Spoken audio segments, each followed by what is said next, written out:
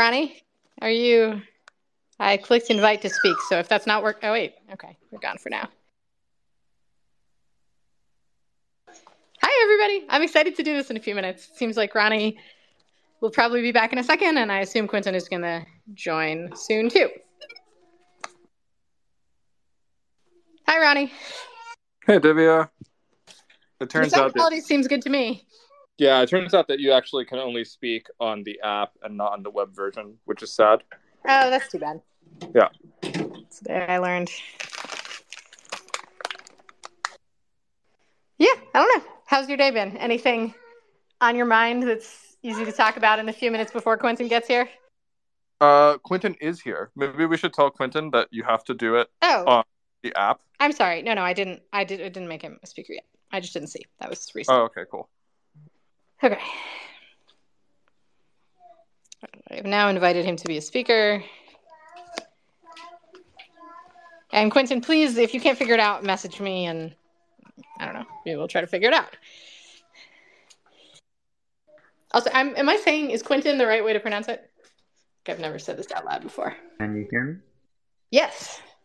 Yes. Okay, I had to let Twitter have access to my microphone in the settings. Okay. Yeah, I mean, so we're here. I don't know. Do you guys want to wait a minute, or should we just dive in? It's all recorded, so people can always go back and listen.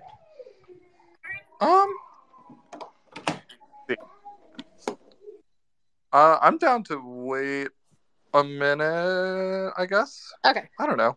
Cool. Yeah, let's talk about low stakes things until at least 5:05. Then that's my current plan. Yeah. Cool. Do we know like how many, or have an estimate of how many people we're expecting?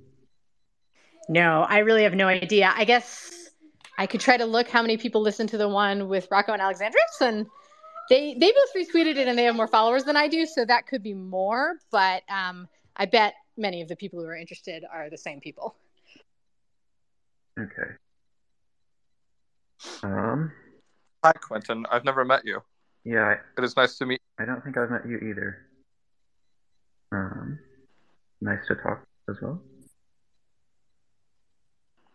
I told some friends that I was going to be arguing on Twitter later, so I had to go. And they asked me, who would I be arguing with on Twitter? And then I said, Quintin. And they were like, this seems like a classic person to argue with on Twitter or something. Okay. Not sure how to update on that information, but thank you for providing it. Sure. Quintin, are you, have you done explicitly double crux type conversations before? No, I haven't. Cool. Yeah, I know. Are you familiar with the framework? If not, I think I'd vote for talking a little bit about the spirit of that, if not about anything more precise. I've heard the name, but don't really know any details other than. Yeah, Ronny, you wanna weigh in? Sure. Yeah. So I'm very into it in principle, although I find that most of the time that I try to do it, like, I don't know. There's an ideal version of it in my head, which I feel like I don't realize often enough.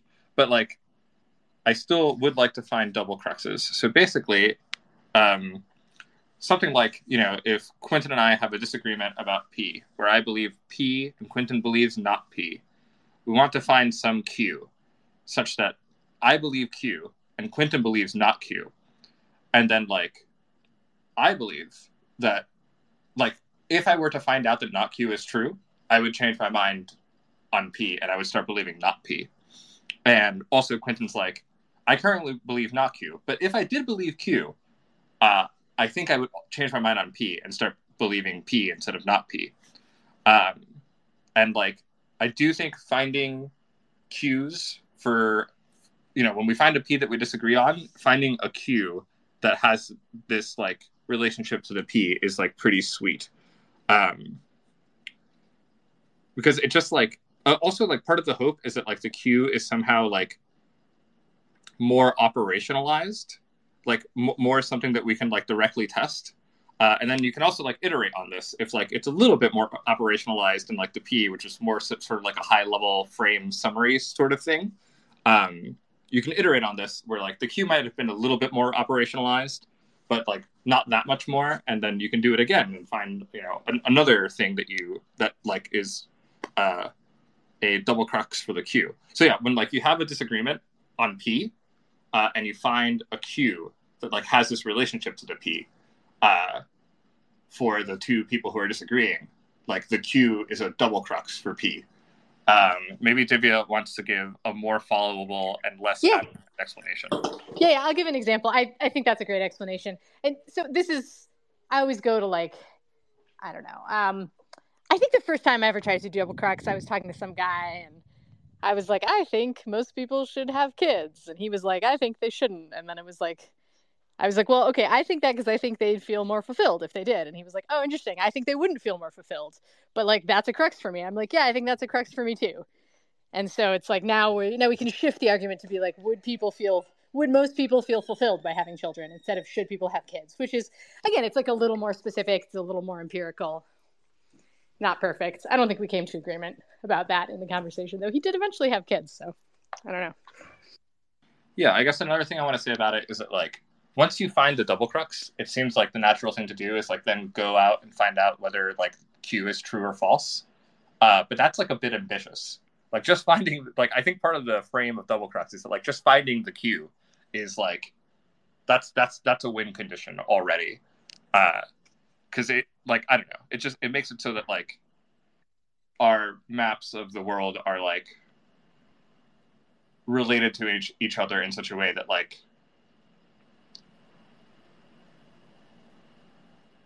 we can almost think of them as like one map or something. Sorry, that's a bit vague, but like yeah. Anyway, I don't know. I think it's been long enough. I think I'm going to try to give some sort of an intro, and then we can dive into the thing. I'll like start from some context that you already set. Sounds good? All right. Sounds good to me. Yeah. So I wouldn't. I might try to direct things in that way. I'm not asking either of you guys to directly keep in mind anything about cruxes unless you think it's fun too. But I would like to say the original context for this on Twitter, Ronny, was that you were talking about wanting to do things like understand Quintin's views and summarize his views and then discuss them. And I do think it's going to be that sort of conversation. Certainly that's my hope, that it's less like I'm going to prove you wrong and more like let's just figure out what we believe together and try to understand, map out the space better and stuff like that. I think that you guys are probably going to be pretty good at doing this on your own and you won't need much moderation. But feel free to ask for it. And I'll try to say things if they seem helpful. I don't want to take any questions from anyone in the audience until maybe the end, though. Like, feel free to post them on Twitter or message them to me or something, and then I'll try to look at those. But I can't promise. I don't know. I'm not great at like reading things in real time while I'm doing one of these, but I'll try. And then the topic, I think you guys will explain it better than I did. I did read, Quintin, your blog post about evolution not being a good analogy for the sharp left turn thing. I think that's not the exact title, but something like that. I liked it. Ronny wanted to talk about it and you were down. So I think that is the topic for today. Yeah. Cool.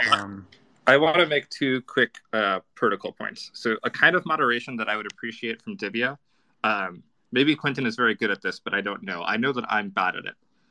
A thing that I tend to mess up in conversations is like there will be some like high level thing that we were disagreeing about, and then we'll like find some sub detail of it and then go into disagreeing about that.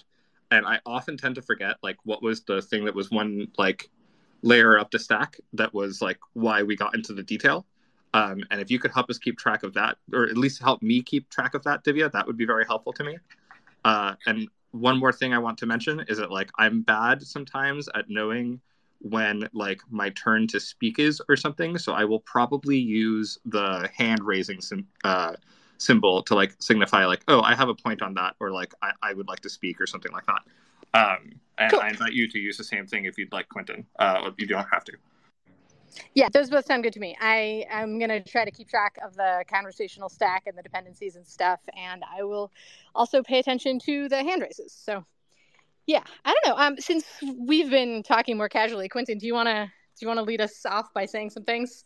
Yeah, sure. So my basic view on these sorts of issues is that like people are very bad at forecasting AI developments off of inside view like considerations about how they think like AI is quote unquote supposed to work or what seems like promising directions of research for them.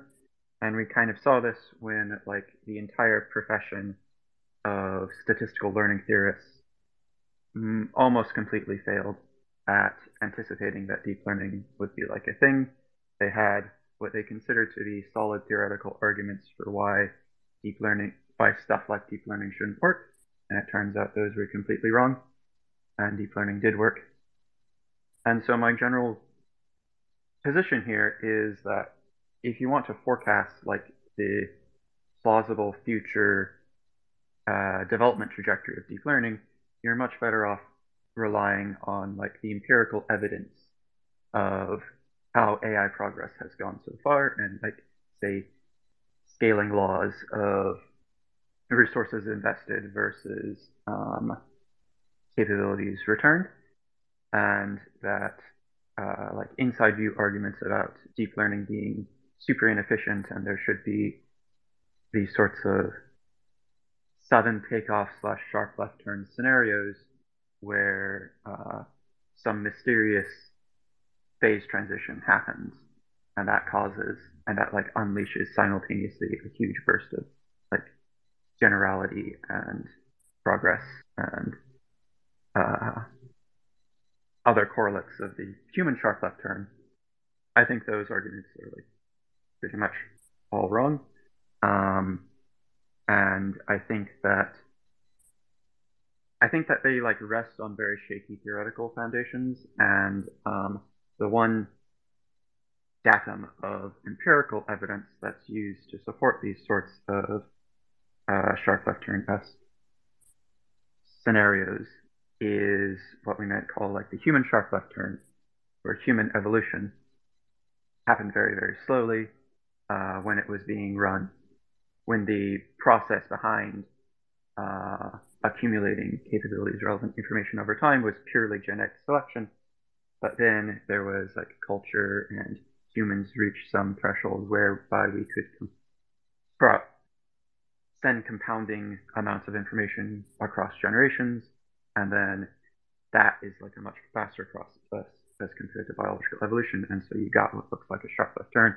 This was not due to any like mysterious phase transition-y sort of thing or like some inherent tendency of optimization processes to create something like an inner thing that's faster than the outer optimization process. It was just because like within lifetime learning is such a fantastically more powerful optimization process as compared to cross-generational evolution.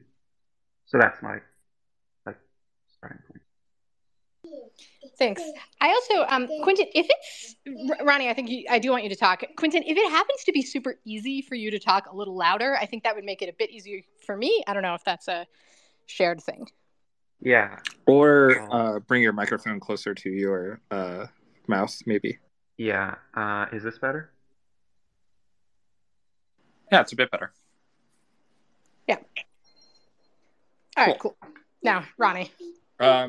Yeah, so I guess what I would like to do, it's kind of a big, but what I'd like to do is like try to summarize like the argument or like the bit of cognition that like you sort of summarized there at the beginning, which your post evolution provides no evidence for the sharp left turn. I think of this post as like criticizing a particular bit of cognition. I want to like try to like summarize that cognition or argument, then like summarize your criticism of it. And like at both steps, I want to like ask you for like disagreements with my summary or level of agreement with my summaries, something like that. Does that sound good to you, Quintin? Sure, go ahead. Cool. So yeah, I guess, so it sounded like, and I think also from the post, it kind of seems like you basically agree that there was a sharp left turn in humanity. So like there's a broad background framework that like this is all working from, which I think first comes from a paper called Risks from Inner Optimization or Risks from Learned Optimization. There you go. Thanks. And the basic framework there is something like, so it applies to machine learning, but it could also apply to like other kinds of making artificial intelligence. The basic idea is that there's two levels at which optimization happens, or at which it can happen. There's one level which is like in machine learning, it's like generally speaking stochastic gradient descent, where basically there's like some initial model, and when you initialize the model, it's just going to be like a bunch of random parameters, and then you like try it on its tasks, and of course when you initialize it, it's like really crappy, and then you do this like magic thing that we won't get into. It's not really magic; it's actually pretty easy to understand, but it's called stochastic gradient descent. You do like some steps of this for a batch of tasks that the model did. And this like incrementally improves the performance of the model on the tasks.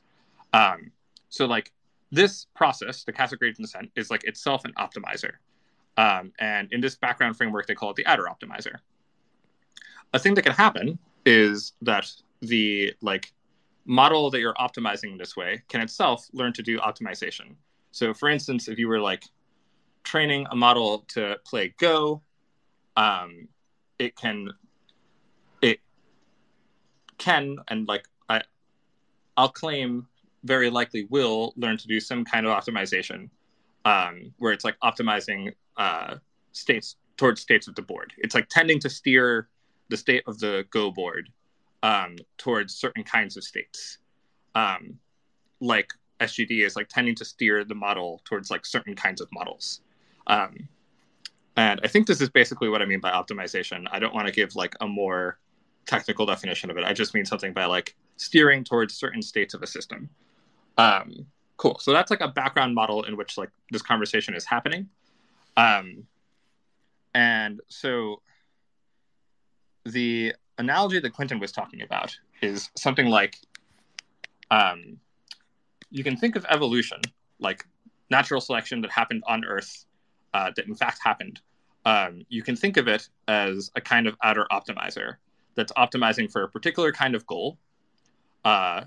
And you can also think of like the things that evolution acts on, organisms in this case, as things that sometimes become optimizers themselves, right? So like evolution is steering the state of like organisms that exist on Earth towards some particular part of like state space.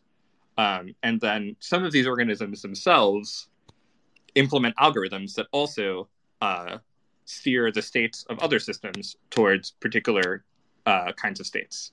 So, like, for instance, well, let's just go with the like most relevant example for the conversation. Like, humans learn to implement some sort of algorithm, and humans that is optimizing. And what I mean by that is that like humans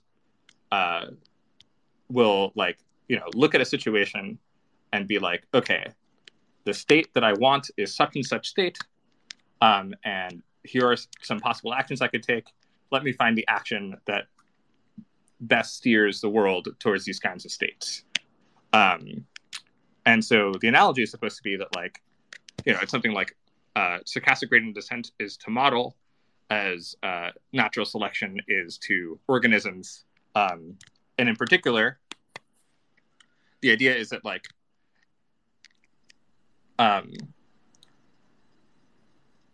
sometimes you get a mismatch between what the model is optimizing for in machine learning and like what you were hoping that the model was optimizing for. So like you might write a loss function that like, I don't know, what's a good example here? there's a classic example where it's like you write a loss function where like Also, Ronny, yeah. I'm not. It's fine if you want to keep going. I just want to alert you that Quintin does have his hand up, which I think wants to. Quintin, go ahead.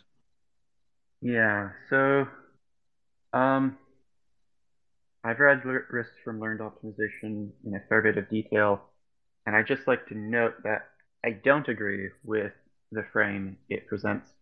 I think that it like primes people to do a sort of abuse of notation or abuse of verbal descriptions and like use optimization as this way of brushing under the rug a lot of details that really quite matter a lot to the sort of thing that we're talking about. So like you described optimization in like this maximally general way of steering towards particular types of outcomes or like selecting among a larger space of possibilities. And the thing is that this sort of description applies to every possible way, every like non-random, and even like a lot of random ways of making decisions. And so it doesn't really tell you anything to say that a particular system is doing like inner optimization under this description.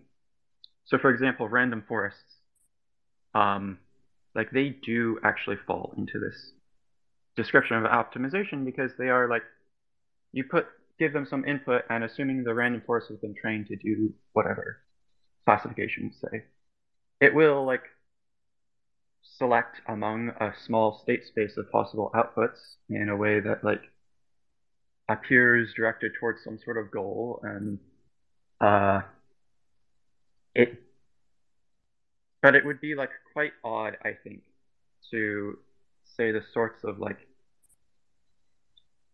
inner search intuitions that I think you'll be ultimately wrapping around towards apply to say a single execution of a random forest or even like a lookup table, which would also be an example of optimization under this like maximally broad definition. Yeah, and that's without like getting into the fact that you can like for any sort of system. Okay, right. Okay. Sorry, Quintin. Ronny also has his hand up. I think I personally have an aesthetic of like more rapid back and forth. I don't know if that works for you guys, but I think I'd like to try it and see how it goes. Cool. I just want to make a quick I'm like with you that like a maximally broad definition of optimization is like not actually going to work or something. Like if we dig into it, like yes, like yeah. But I'm kind of like hoping that you're willing to spot me that like there's some would you be willing to spot me if I was like the thing that we're interested in is something like universal optimization where it's like I don't know, man. What do I mean by that? I mean something like it's an optimizer and also like has like some sort of like ability to pretty much like imagine all computable hypotheses or something like that. No, I would not be willing to spot you that. Like, I think that's a terrible thing to spot in any sort of discussion about like intelligence at all. Interesting. Yeah. Okay, so I'm like, I think one of the distinct things about humans is that like they're kind of universal, in that like, sure, I have working memory constraints. I have all sorts of constraints, but like the constraints on what I can imagine are like constraints on like size and time or something. They're not constraints on I don't know. They're not constraints on like the kind of hypothesis that I can imagine. Would you agree with that? No. Cool. Well, I don't know. I guess I'm like, I mean, if you give me enough time, I can run a Turing machine for you. And I'm like, you give me a computable hypothesis eventually. If you give me enough time and enough space or whatever, I'll be able to tell you what it predicts and like give you this is not like an important part of your intelligence. The fact that you can operate as a Turing machine, like actual computers are much better at this, but they're not intelligent in the way that like an AGI is supposed to be intelligent and dangerous. Um, I mean, currently existing computers, of course, will have AGIs on computers eventually. But my point is, Yeah, like, go ahead. the stuff we want to know about in terms of the learning processes of AGIs and of humans that makes us general is not deriving from the fact that they're Turing machines. In a lot of ways, like, the entire point of, like, designing a good architecture and good training process and good data is to rule out, like, bad hypotheses. Um, a lot of the internals models are probably like, Yeah. So I want to try to keep us on track here. So I think this is an interesting discussion. It also seems, Quintin, from how you're talking, like you are sometimes using the word general. So maybe you think that there is something about generality. So I don't know if the current discussion, I just want to check. Like if you guys want to keep having it because you're sure that it's an important crux for the overall discussion, then cool. But I wasn't sure, so I'm checking. Especially since there does seem to be agreement that there is something that you would both use the word more general to describe. yeah. Yeah, I guess Quintin, if you want to like let me know what you mean by optimization and what you mean by general, I'm like probably down to just use whatever you're talking about. Yeah, so I think this is not. I think that like eventually the discussion will wind up in a place similar to this, but it's maybe better to go back to um, when Ronnie was like summarizing the views in question. Because when I originally noted that I didn't like agree with the risk from the learned optimization objective frame, I was more intending this to be like a relatively small note. Keep in mind that this is one of the areas where our frames are like diverging as opposed to like getting into the details. Cool. And in terms I mean, and in terms of like yeah. you using my definitions of general and optimization, um, I like don't super think that would be too helpful because the way I think is that like word optimization is not that useful of a word because it is like too general. And if you force me to give a definition, I basically give you the definition you gave of like selecting from things. But then I'd also say like, okay, but the details of the things you're selecting from and how you're doing the selection really matter quite a lot. And like making very general arguments about optimization processes as a like, universal thing is not going to get you that far, I think.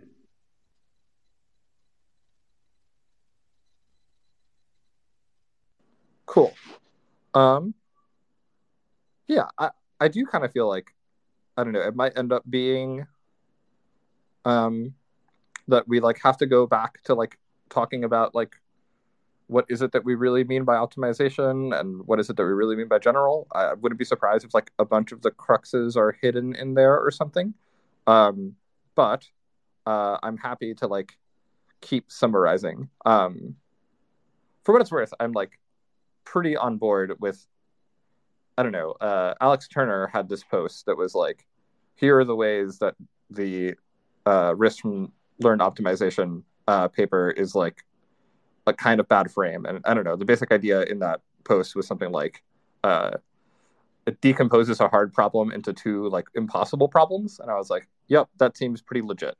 Another like basic idea in it was like, look, man, if you're making a marble statue, you don't need like the chisel that you are using to be shaped like the marble statue that you want to eventually make. And this is supposed to be analogous to like, you know, the loss function doesn't need to be shaped like the values that you want to eventually get into the model. And I'm also pretty on board with that. Like these seem like definitely true points and definitely problems with the frame in risk from learned optimization. But I'm still like, I don't know. I want to explain what inner and outer optimizers are for people because that does seem like important parts of important concepts or something for like the discussion. Yeah, sure. Go ahead. Cool. Well, I feel like we basically did. So, okay. So I don't know the bit of cognition that like that I think Quintin was criticizing goes something like, look, we have an example of an outer optimizer acting on things that eventually became optimizers. The example is evolution acting on organisms on Earth. And what ended up happening is eventually we ended up with humans, which seemed to learn some sort of like neat trick. And this neat trick made it so that first of all, the values of humans diverge pretty far from what evolution was optimizing for, at least according to this bit of cognition. According to this bit of cognition, evolution was optimizing for internal genetic fitness. Inclusive genetic fitness. And then the claim is humans are definitely not now optimizing for inclusive genetic fitness, even though in the ancestral environment, like the actions they took seem to like pretty much make sense with inclusive genetic fitness. Like what their actual values didn't mention genes at all, right? Like ancestral humans did not have the concept of genes. And like furthermore, like if you offered a human today, like a choice between, make 1 million genetic clones of yourself or like have only 10 children and you get $10 million. I claim many, many, many people, if not almost all people, will pick the second option. And so this is like supposed to be, I mean, I think of this as like pretty strong evidence that humans are like, I just think it's obvious that humans like do not in fact just value inclusive genetic fitness. And I think, Quintin, you agree with this? Yeah. So I have like a very different interpretation of what this means for deep learning than I think you do. Cool. And so the cognition, so this argument kind of continues and is like, look, in general, it's going to, once you get something that's like, first of all, you're not going to get models that like value the loss function that they ended up with, right? You're not going to get models that like end up basically like, if you trained a model to, for instance, perfectly predict like pieces of text, like that's the loss function you're training it on. You don't end if you train the model to the point where like it becomes an optimizer and has like internal motivations, the motivations that you get in the model are not going to be exactly predict the next piece of text as well as possible. They're going to be something that like performs well at like that level of capability on this task, but like as like the distribution of tasks that it's deployed on changes, or like as it gets smarter, like the divergence between like good performance on the loss function and good performance on the motivations that the model actually ended up with is going to get like more and more noticeable. And this is supposed to be analogous with like how for humans, like we had really good performance on the task of like inclusive genetic fitness in the ancestral environment for like our level of intelligence at the time. But like as our environment shifted and as like we got better options with technology and all sorts of stuff, we started to do more and more stuff that like made it clear that our motivations actually diverge pretty heavily from inclusive genetic fitness.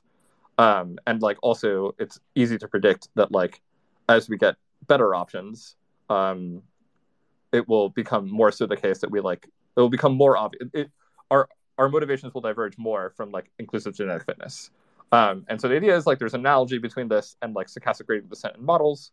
And so we should like expect the same sort of thing in machine learning, although I'm like, man, this is n equals 1 or something. And like actually what's driving my belief in this is like other underlying assumptions that are like a bit vaguer or something, and it's not really the n equal 1 argument. But drawing those out seems hard. And I think that's going to be my summary of the thing I thought Quintin was criticizing. Yeah. Do you want that? Yeah. So, like, I agree this is a correct summary of like things people have said about evolution and deep learning. That's not exactly what I was criticizing in that post. Cool. So a lot of alignment arguments about, okay, so what we want to know in alignment is basically like, how do models generalize from their training behavior?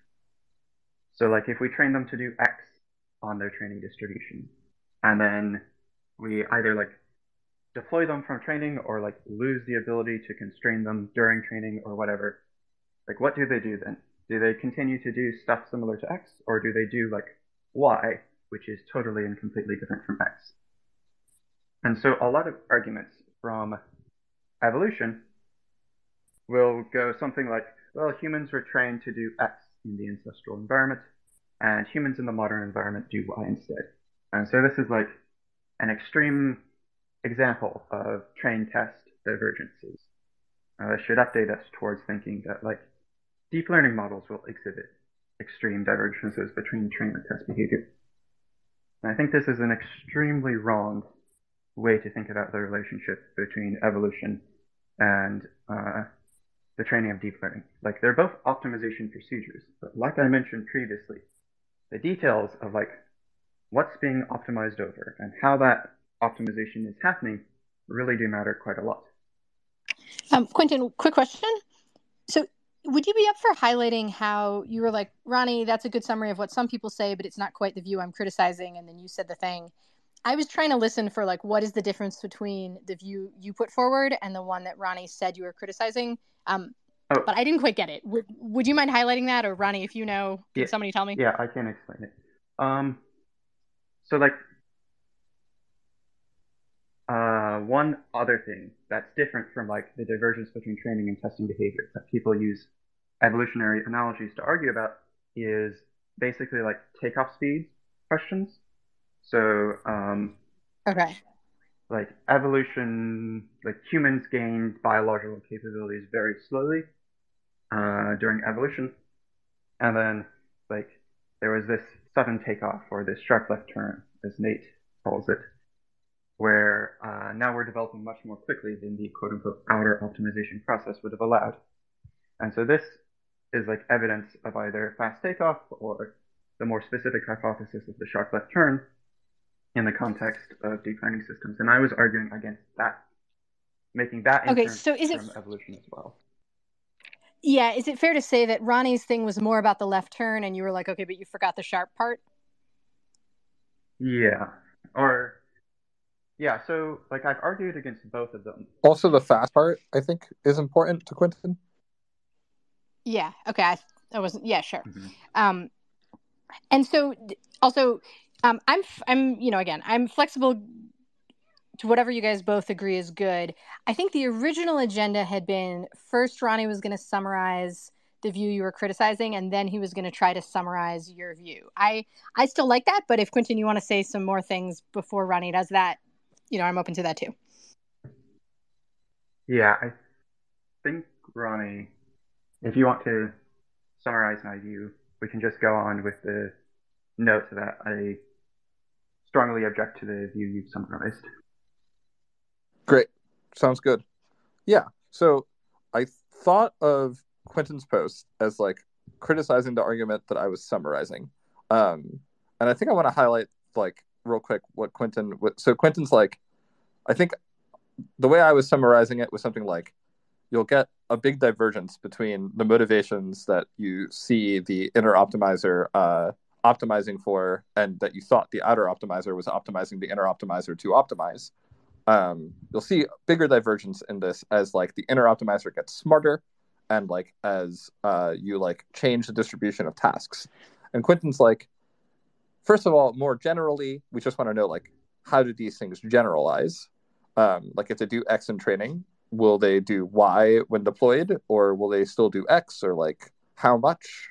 How different is the behavior going to be from like what you would have expected if you just looked at the training? And then like also importantly, it's like, should we expect to like get fast takeoffs or like sharp changes in what the motivation is, or like, so I was just talking about you'll see them diverge as you make the inner optimizer smarter, and Quintin's like, yeah, but like also importantly, like, will it be fast, and will the inner optimizer get smart very quickly? Which seems legit to me. That does seem like what the post was criticizing or something.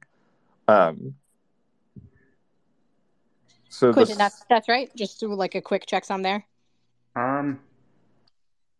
It's like sort of. There are some subtleties you're not fucking like you've grokked yet, but we can get into that later. Cool. Yeah, I'm going to try quickly summarizing your criticism, and then if Divya, you can like keep a note of that subtleties and the difference between my summary and Quintin's summary of like the initial view, and we can come back to that. Cool. So here is my summary of Quintin's criticism. Quintin is like, yep, this is a kind of example, but like there are specific mechanisms that like we understand in evolution, or like in the case of evolution acting on humans. The specific mechanism is that like, so evolution is like a pretty damn slow optimization process.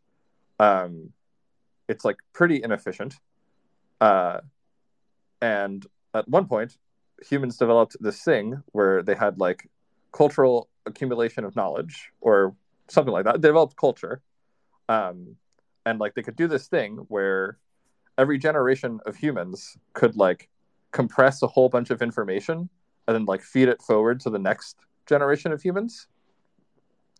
And then this like process that's like also an optimization process in the sense that like, so cultural accumulation is like also an optimization process in this context, in that like it's acting on what minds get made, what human minds get instantiated, in the same way that evolution is acting on like what minds get made, what human minds get instantiated. The important thing is, from Quintin's point of view, I think, is that like cultural accumulation of knowledge is much more efficient, much faster. Like it acts very quickly on what minds get instantiated. And like it's kind of obvious that you would get a sharp left turn in this case. Like if you were training a model and you were training it using stochastic gradient descent, and then also like at some point, you know, towards like the last 1% of the gradient steps that you're going to do, you let the model also very efficiently like give information to like the model after your next gradient descent step. Like you would expect that this is going to cause a sharp left turn, or you would expect that this is going to cause like something that kind of rhymes with a sharp left turn at least, because there's just like this separate optimization process that's acting on the model, and it's like much faster than the stochastic gradient descent. So like of course you get like, you know, you get something like a big like a divergence or something. Quintin's gonna, I don't know, Quintin might disagree with like the last thing I said, but I don't know. Quintin, do you disagree with the last thing I said? Yeah. Cool. So, like, the issue here is that evolution is actually a bi-level optimization process. Even before cultural development, there are like two levels of optimization happening simultaneously. One is the biological evolution, which is like selecting over doing one round of selection over alleles per generation. And the second, like lower level optimization process, is within lifetime learning.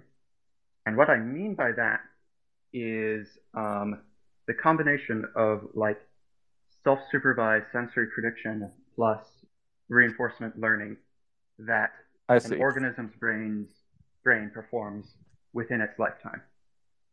Like this, of course, it's like a continual learning process with no discrete steps happening in it, but let's like conservatively assume brains do 2 updates per second.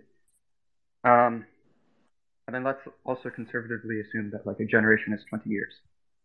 And just because of these like two facts, the within lifetime neurological level optimization process is doing approximately 1.2 billion steps per step of the outer optimization process.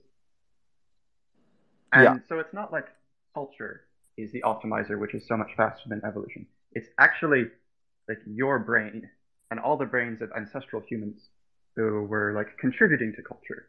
And so the reason that culture ends up advancing so much more faster than biology is because it's like receiving a billion times the optimization fuel as biology. Yep.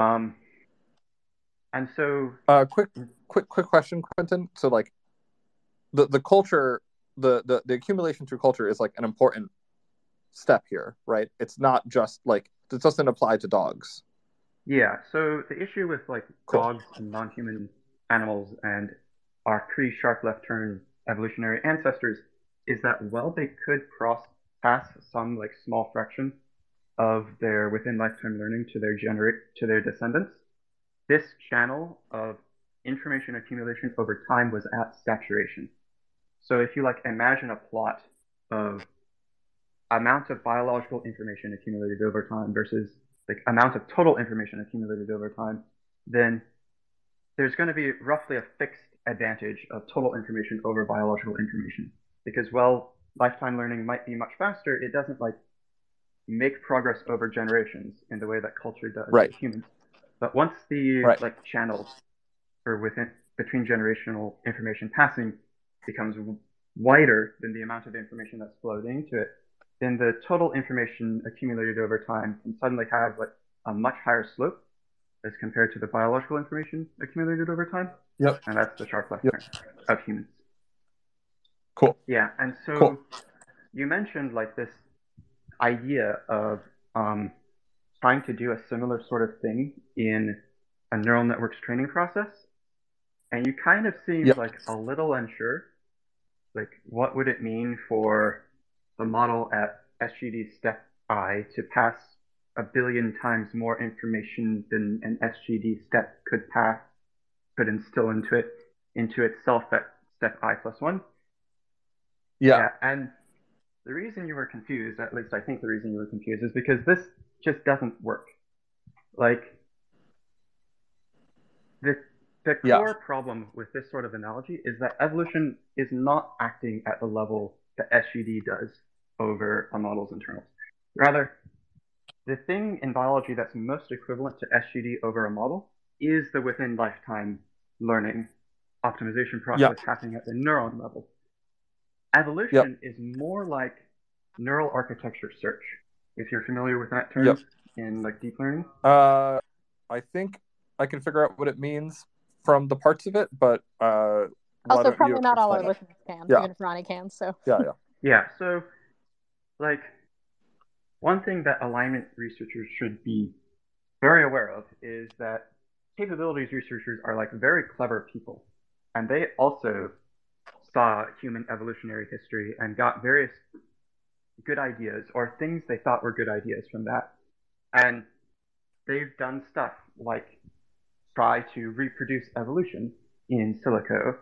They've done stuff, and they've like even tried cleverer things than that. They've tried doing reinforcement learning over like a neural networks training process. So they've done stuff like take 100 different neural networks or however many neural networks and like train them all in slightly different ways and judge how well each of them did in training, and then do some sort of evolutionary optimizer over the very architecture and training code of those neural networks, or even like a faster optimizer, outer optimizer, like reinforcement learning over the training process of different neural networks, and done this for like multiple generations in order to like search for efficient learning processes and efficient training code and efficient architectures and designs. This is like actually a fairly common technique. However, it like doesn't work.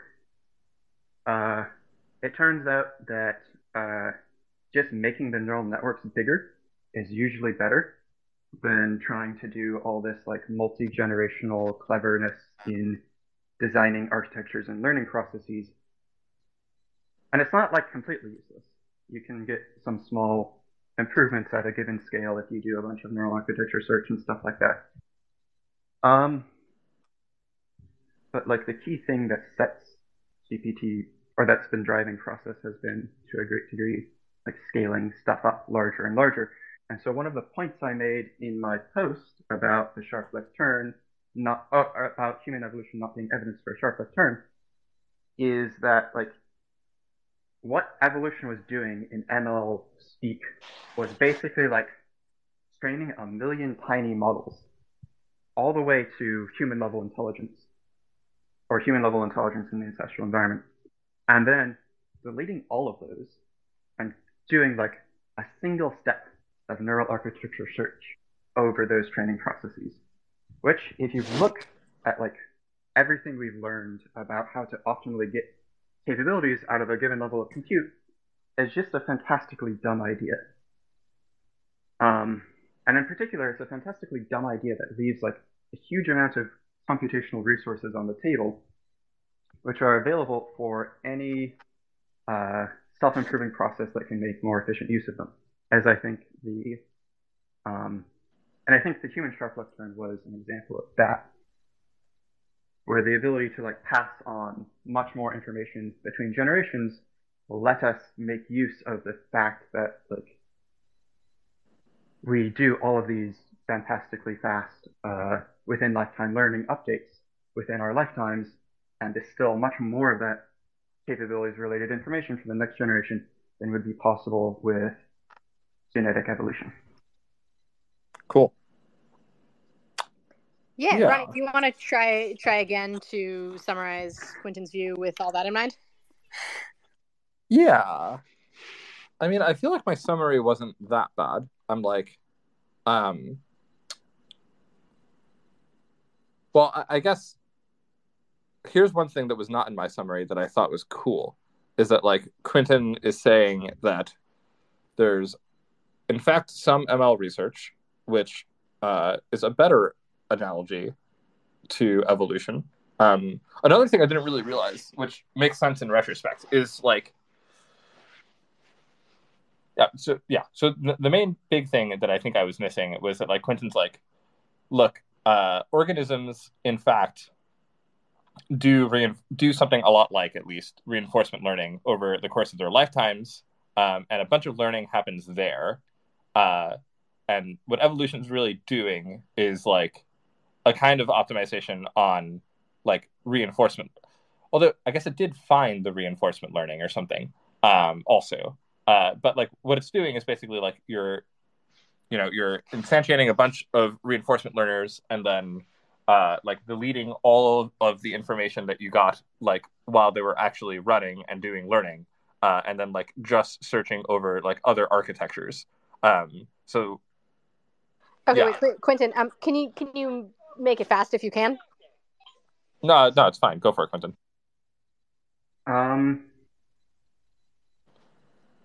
I completely forgot what I was going to say. Okay. Was it something about like, I remember you raising your hand when Ronny was like, well, evolution found reinforcement learning? Oh, yes. I was going to remark on like how eerily weird it is that human AI development has like retrod such a similar path as evolution walked. Like we do most of language modeling training is like self-supervised sensory prediction, where the sensory environment in question is of course like just natural language text. And then that's like 99%, where models get like 99% of their cognition, of their learned cognition. And then they get like 1% of RL on top of that learned cognition in order to steer the pre-trained models in useful directions. And like actually very, very recently, there's been another development in the practice of training models where like Anthropic discovered that you could do RL, essentially RL, throughout the entire quote unquote lifetime of the pre-training process. So instead of doing just pre-training at the start on language and then a bit of RL at the end, you can do like mixture of pre-training and RL. And this is giving them better results. But like the interesting thing in my mind is that this is another step towards convergence between the sorts of training processes we discovered in AI research and what evolution constructed for basically everything with a nervous system that learns at all in biology. Yeah, so interesting that different search processes over learning processes would converge to such similar learning processes. That is eerie. Yeah. I'm going to go back to trying to summarize, trying to say what I thought you added that was not in my summary. So Quintin's first of all, evolution's already two steps of outermost optimizer and then another optimizer and then the inner optimizer. Quintin's look, animals already within lifetime optimize their minds through something a lot like reinforcement learning. And basically what evolution is doing is it's initializing some architectures and then letting them do some reinforcement learning. And then at each generational step, it deletes all of the learning that was done within the lifetimes. And then keeps doing search over architectural space. And Quintin points out that this is a really dumb plan. And if you were trying to do ML this way, it would not work very well. In fact, it turns out that ML researchers have tried things like this, where they search over architectures and also search over learning rules. And while they give you some better results, it looks like the best way to actually do things is just pick a learning rule and put all of your compute into making the model big and learning instead of wasting compute looking for learning rules and architectures. Quintin? Yeah, so two refinements on that point. So evolution doesn't cleanly just search over architectures. It's kind of weird. It does many things simultaneously, and one of the things it does is it tunes the reward function. So we have a bunch of mostly evolutionarily hardwired classifiers basically in our neurology that assign rewards to certain types of experiences, such as negative reward for pain, positive reward for sugar consumption, assuming we're hungry, and stuff like that. Yeah. And also the learning rule, presumably. Yeah. I suspect that the actual update rule that neurons use is relatively conserved across generations, and that most high-level behavior we care about comes from tuning of the reward circuitry, but I'm not sure about that. Yeah, and then that might be true now, but certainly at some point there were some choices to make about what learning rule to use or something. Yeah, I'm guessing those choices are not actually super relevant.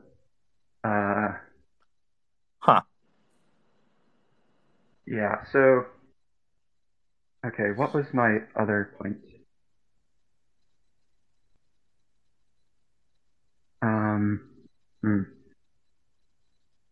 Yeah, I don't know. You should use Divya as working memory. Yeah, totally. With that prompt, I don't yet know it. What was your other point? Yeah, what did you say in the last part of your summary of my view? I was people in ML have tried this. Have tried to yeah. Oh, yes. So what people in ML do, which appears to be the best thing we currently know how to do, and what appears to be what OpenAI did in GPT-4, is they will do their tuning of the architectural and learning process details at a smaller model scale. So rather than try to train 1 million GPT-4s per generation and iterate over that entire process of training up a full GPT-4 and then tuning your learning process a bit, they've figured out the relationship between how you train a very small model versus what that means for how you should train a very large model. And then they tune their learning process on the small version of the large model and then do one run. Once they figured out that stuff, they do one run at the largest scale they can possibly manage. And so this is much more efficient. It lets you do Yeah. some degree of like architectural tuning, which could involve like combinations of, say, neural architecture search or like hand engineering or like iterative research and design stuff with human effort or whatever at the small scale, and then do the one run at the very large scale. And the interesting thing about this is it doesn't leave money on the table. It doesn't like leave a massive resource overhang that can be exploited because you're already spending, I don't know, 80% or whatever. I don't know the details of what OpenAI did, but you're spending like a lot of your compute, a very significant fraction of your total compute on the one run of your biggest model. Yeah. And so you can't like Yep. perfectly reuse all your compute and suddenly you're doing 5 to 9 orders of magnitude more. Yeah. Yeah, that does seem like a cool thing to do. Yeah. So I'm kind of at the point now, this is meta, where I'm like, okay, I think I understand Quintin's view, and I kind of want to try fighting with it or something. Are you up for summarizing it one more time? Yeah. So Quintin's like, yep, here's a problem with the evolution analogy for the sharp left turn. In fact, there are like specific mechanistic things in evolution which like kind of obviously would have led to a sharp left turn.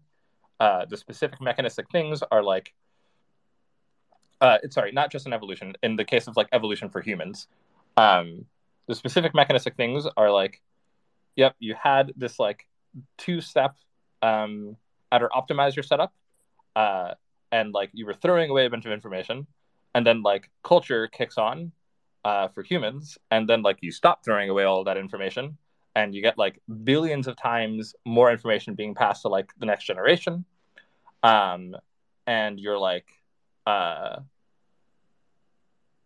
yeah, there's just like now this other optimization process acting on the organisms, and like if you like look at the like accumulation of information or whatever, if you like imagine that this is a graph, you will see like a very sudden and sharp change in the slope of this chart, and that's coming from like cultural transmission getting good. Does Quintin, do you want to say some words about whether you feel happy about this summary? Yeah, that's pretty much my position in regards to what evolution means for takeoff speeds. And then there's basically a symmetric argument that you can make about what evolution means for like inner misalignment risks, where there's some other slightly different mechanistic reason having to do with evolution being a bi-level optimization process, which means that you can easily predict that like humans wouldn't have internalized evolutionary genetic fitness. Oh, this actually seems important to me, and like we should spend some time on it. Like specifically on this, as opposed to like, yeah. So I'm just kind of like predicting here, but I'm like, you're saying something like, look, evolution is like making little reinforcement learners, and is like acting by changing the reward functions for like part of what it's acting on is, so it's acting on the architectures of the reinforcement learners, and it's also acting on the reward functions of the reinforcement learners. And somehow knowing these facts, I should predict that we're going to get divergence between what evolution wants and what the reinforcement learners want, but I don't see how that's obvious yet. Yeah, sure. So the first thing to note is that, or do you remember back in the earlier conversation when I like summarized what sort of argument people tended to make about evolution in regards to misgeneralization of AI training?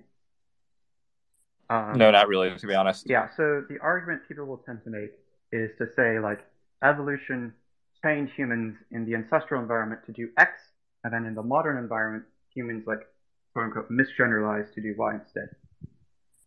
And so the first part of my argument is that this is not actually an appropriate analogy for what happened in the context of evolution.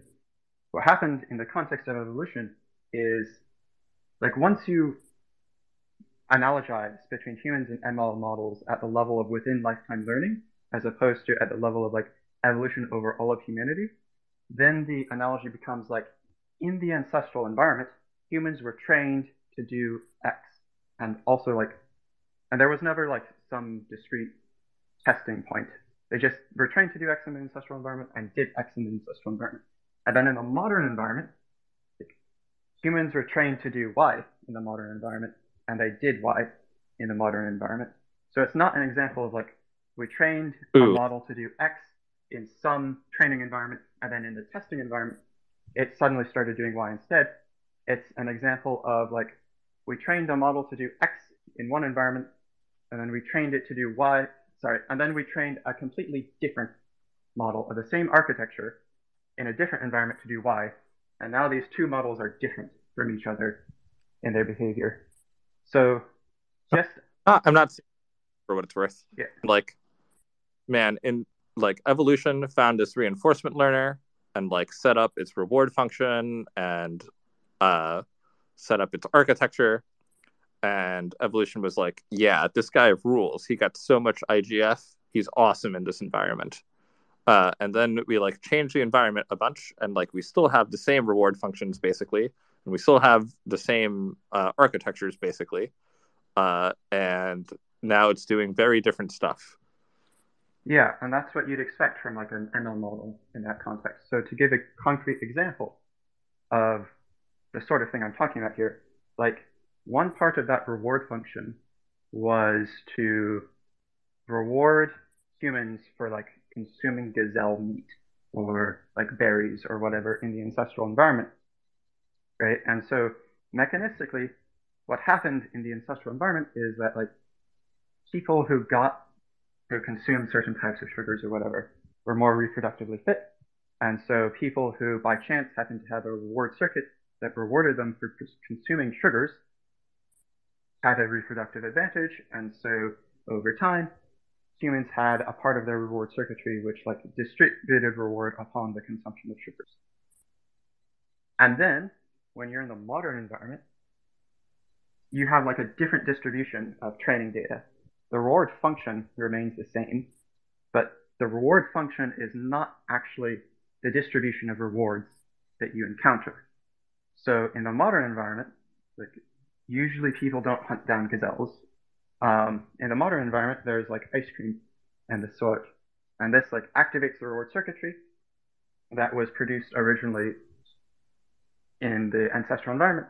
And like the ancestral humans were trained to hunt gazelles, and they did hunt gazelles. And in the modern environment, humans were trained to eat ice cream, and they did eat ice cream. So the inference you make from this evolutionary analogy is the inference that like matters for the training process of RL agents is that RL agents will tend to do the sort of stuff that they're rewarded for doing. So it's like no longer an example of train test misgeneralization, it's like normal generalization. Sort of.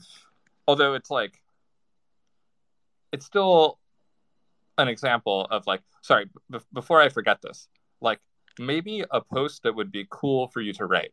Because I'm like, here's something I definitely currently believe. I'm like, I currently believe Quintin has like a cool way to repartition an analogy between evolution and machine learning. And I'm like, man, this seems like a pretty cool partition, or like a pretty cool way to repartition the analogy. And Quintin's post is about like how this other way of learning stuff from an analogy between these two was like crappy because the analogy wasn't as good as Quintin's analogy. And I'm like, yeah, true. But can we learn some other stuff using your repartitioning of the analogy? Maybe you should write a post that's like, here's what you can learn about machine learning by analogy through evolution. Yeah, the issue is that I think you basically don't learn anything. Like I said, what you learned in this context of like humans have reward circuitry for sugar, and in one distribution of data it caused X behavior, and in a different distribution of data it caused Y. It's like the standard understanding of what rewards do in reinforcement learning. It like makes the agent more likely to do the thing that led to the reward. I want to. So yeah, I wanted to get that meta point out before I forgot it. But like, I think I'm like still. It depends like how you're describing stuff, right? Like, you might have been. I guess it depends like the level of description at which you're describing like what was being rewarded or like what the goal was or something like this. It's like in the ancestral environment, humans were super into berries, right? And then you like change the distribution, and like now they're like buying chocolate cakes and making chocolate cakes and all sorts of stuff. And like, sure, if you describe it at the level of humans are rewarded to consume sugars or to consume fats, it's like, yeah, this is obvious. This is what you would have expected. But if you describe it at the level Okay. humans are eating berries, then like, yeah, I don't. Does that make sense? Yeah, so I don't think that's how you should think about reinforcement learning. It Yeah, doesn't really. I not how you should think about reinforcement learning, but I am like, it would have been a mistake. So yeah, it's definitely a mistake to say that like, the goals of the humans are to eat berries. It's also a mistake to say that like the humans are being reinforcement learned into liking berries. But I think that's like sort of an accident or something. Like it could have been that the reinforcement learning was like getting us to like be into berries, but it picked sugar instead of getting us to be into berries. Like in this alternate universe, like we would have been eating like small purple spheres that are like really bright and really shiny instead of like eating things that have lots of sugar. Yeah, and I think that's because, like in the ancestral environment, visual cues were less informative or stable than like chemical cues about consumption, and so the reward for circuitry was more uh, easily pinged by chemical cues than visual cues, and so we ended up with reward circuitry that was about like, do the chemosensors in your mouth detect sugar, as opposed to reward circuitry that was like, I will now hard code a shininess, roundness detector and reward you for encountering things that are shiny, round, and blue. Okay. This seems interesting to me, but I think this particular thing seems like a little in the weeds. I'm like, okay, if we're going to focus on evolution with the chemical sensors versus the visual, can we like make sure to connect it up to things that we care about? Yeah. So the reason I brought it up, the reason I was like drawing the connection is I'm like, so you said a thing before, Quintin, which was like, that's not the right way to think about reinforcement learners. And I'm with you, but I'm like, the right way to think about my mind separately from, so like, I don't know, blah, blah, blah, blah. I want to be careful about what I say here because it might like imply things I don't actually mean or something, but like, or might suggest things I don't actually mean. But like, I don't know, I'm not my reinforcement learner or something. Like my reinforcement learner wants me to like consume a bunch of sugar, and I'm like, yeah, but I don't want to get that much sugar because I'll get fat and die or something. Or sorry, or like I don't know, it could be bad for me. And like I don't know, my reinforcement learner wants me to like have sex with a bunch of people in like easy low stakes contexts, but I'm like, yeah, that seems like yes, that is appealing, but also it like seems better to me to like get married and be monogamous or something. And like I don't know, like there's still there's an important difference between like what my motivations are and like this reinforcement learning process within my life that like shaped my motivations. And like I don't know, I'm still autonomous separately from the reinforcement learning or something. Yeah, I'd agree with that. Okay, cool. Okay. Is it okay if I try to summarize what I think has happened so far? Yeah. Okay. I don't know if I'm going to do a good job, but I'm going to try. So, Ronny, I don't know, it was helpful for me when you said the thing about Quintin sort of repartitioning the analogy or something like that. Like, I think where I think we're at or something is it's been common, going back a long time for people talking about AI to use an evolution analogy in a particular way where like evolution is analogized to the AI and then the human, I don't know, like human values are analogized to the AI's values, right? And I think, Quintin, you're like, no, this is misleading, both because there are a bunch of disanalogies between the way the AI is learning and the way AI is sort of accumulating capacity and the way evolution is accumulating capacity. And because there's actually a tighter analogy between evolution and, or at least between the organisms that.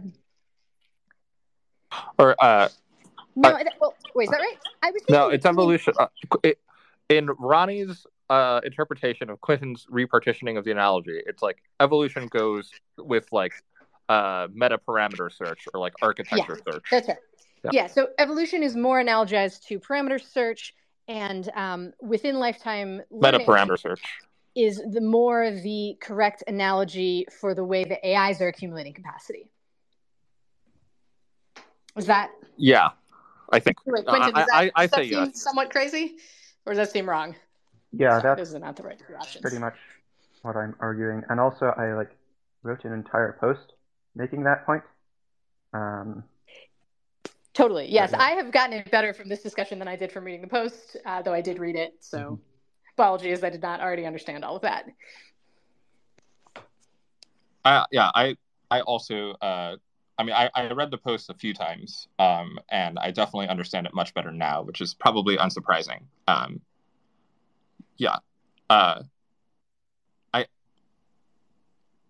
So, okay. I think, Quintin, maybe the reason you're like, yeah, but like you can't learn shit from evolution is because you're like, the real thing that we can learn from is the inner optimization problem, like between like the reinforcement learning of like how my neurons update from sensory shit and like the actual mind that is Ronny or whatever. Yeah, I think and like that's the thing. I think that's a better analogy, although I wouldn't call it like an inner alignment problem so much as like a relationship, because like if you have a particular mechanism in mind that you think is responsible for the formation of human values, why would you deliberately aim to prevent that mechanism from arising in your AIs? So like I think AI should have approximately the same relationship with the reward functions as we humans do with our reward functions. Interesting. So like the inner alignment quote unquote problem that you have is like why you don't want to wirehead. If you were perfectly aligned to like taking the action in every possible circumstance that would maximize your reward function activation, like that would be quite bad. Yeah, that seems right. Agreed. Yeah, it would be bad from my point of view. Yeah, and I guess there's like pretty much no hope of writing a reward function that's like my motivations, and then like I don't know. So like yeah, the first part of the problem is like write a reward function that like somehow actually captures my motivations. The second part of the problem is get the model to actually optimize that reward function, and it's like, yep, no fucking way on either of those. Like the first one you're not going to do, and the second one's probably not going to happen. So yeah, that seems legit. Yeah, I like. But then I'm like, yeah, I'm still like, I mean, this doesn't help super much because like I still have the problem that like when I like the function from reward function to motivations that actually get instantiated is like still unclear. I'm like, if we knew that function, then sick, maybe we could solve the problem. But I don't know it. But maybe you're just like, that's the function we should try to figure out, in which case, like, I don't know, that seems pretty legit. Yeah, I think we should try and figure out that function. I also think that like fucking around and finding out would probably work. Like sort of OpenAI's current approach of just like empirically encounter that function by training a bunch of AIs and then just doing a bunch of like scalable supervision and ordinary sorts of engineering work would probably end up working. Oh man. I think I still disagree with that. Yeah, maybe. Yeah, Maybe Ronnie. So far I think we've arrived at like a pretty good summary of Quintin's post. Finally, after over an hour, Ronnie, do you want to take a minute to sort of lay out what your position is, since we haven't really gotten to hear that yet? Sure. I mean, I don't know. My position's boring. My position's like, uh, we're gonna make some really smart stuff, and we don't have much control over what it's going to be into. And this seems really bad. Um, so I think that's most of my position. And then, like, the real question is, how did I get those first two premises or something? Um, to be honest, I'm like much more interested in Quintin's position because it's like new stuff to me. Yeah, that makes sense. Yeah. Uh, but okay, I guess I like do want to try like some of this. I do want to try like being like, okay, so Quintin has a repartitioning of the analogy. And I'm like, cool, seems like a pretty legit repartitioning. But I'm also like, what's wrong with the other partition or something? I guess one part, like, the main thing that I see is like the partitioning seems like a choice or something. But then like the part that's like a genuine criticism that like gives me pause is like the disanalogy.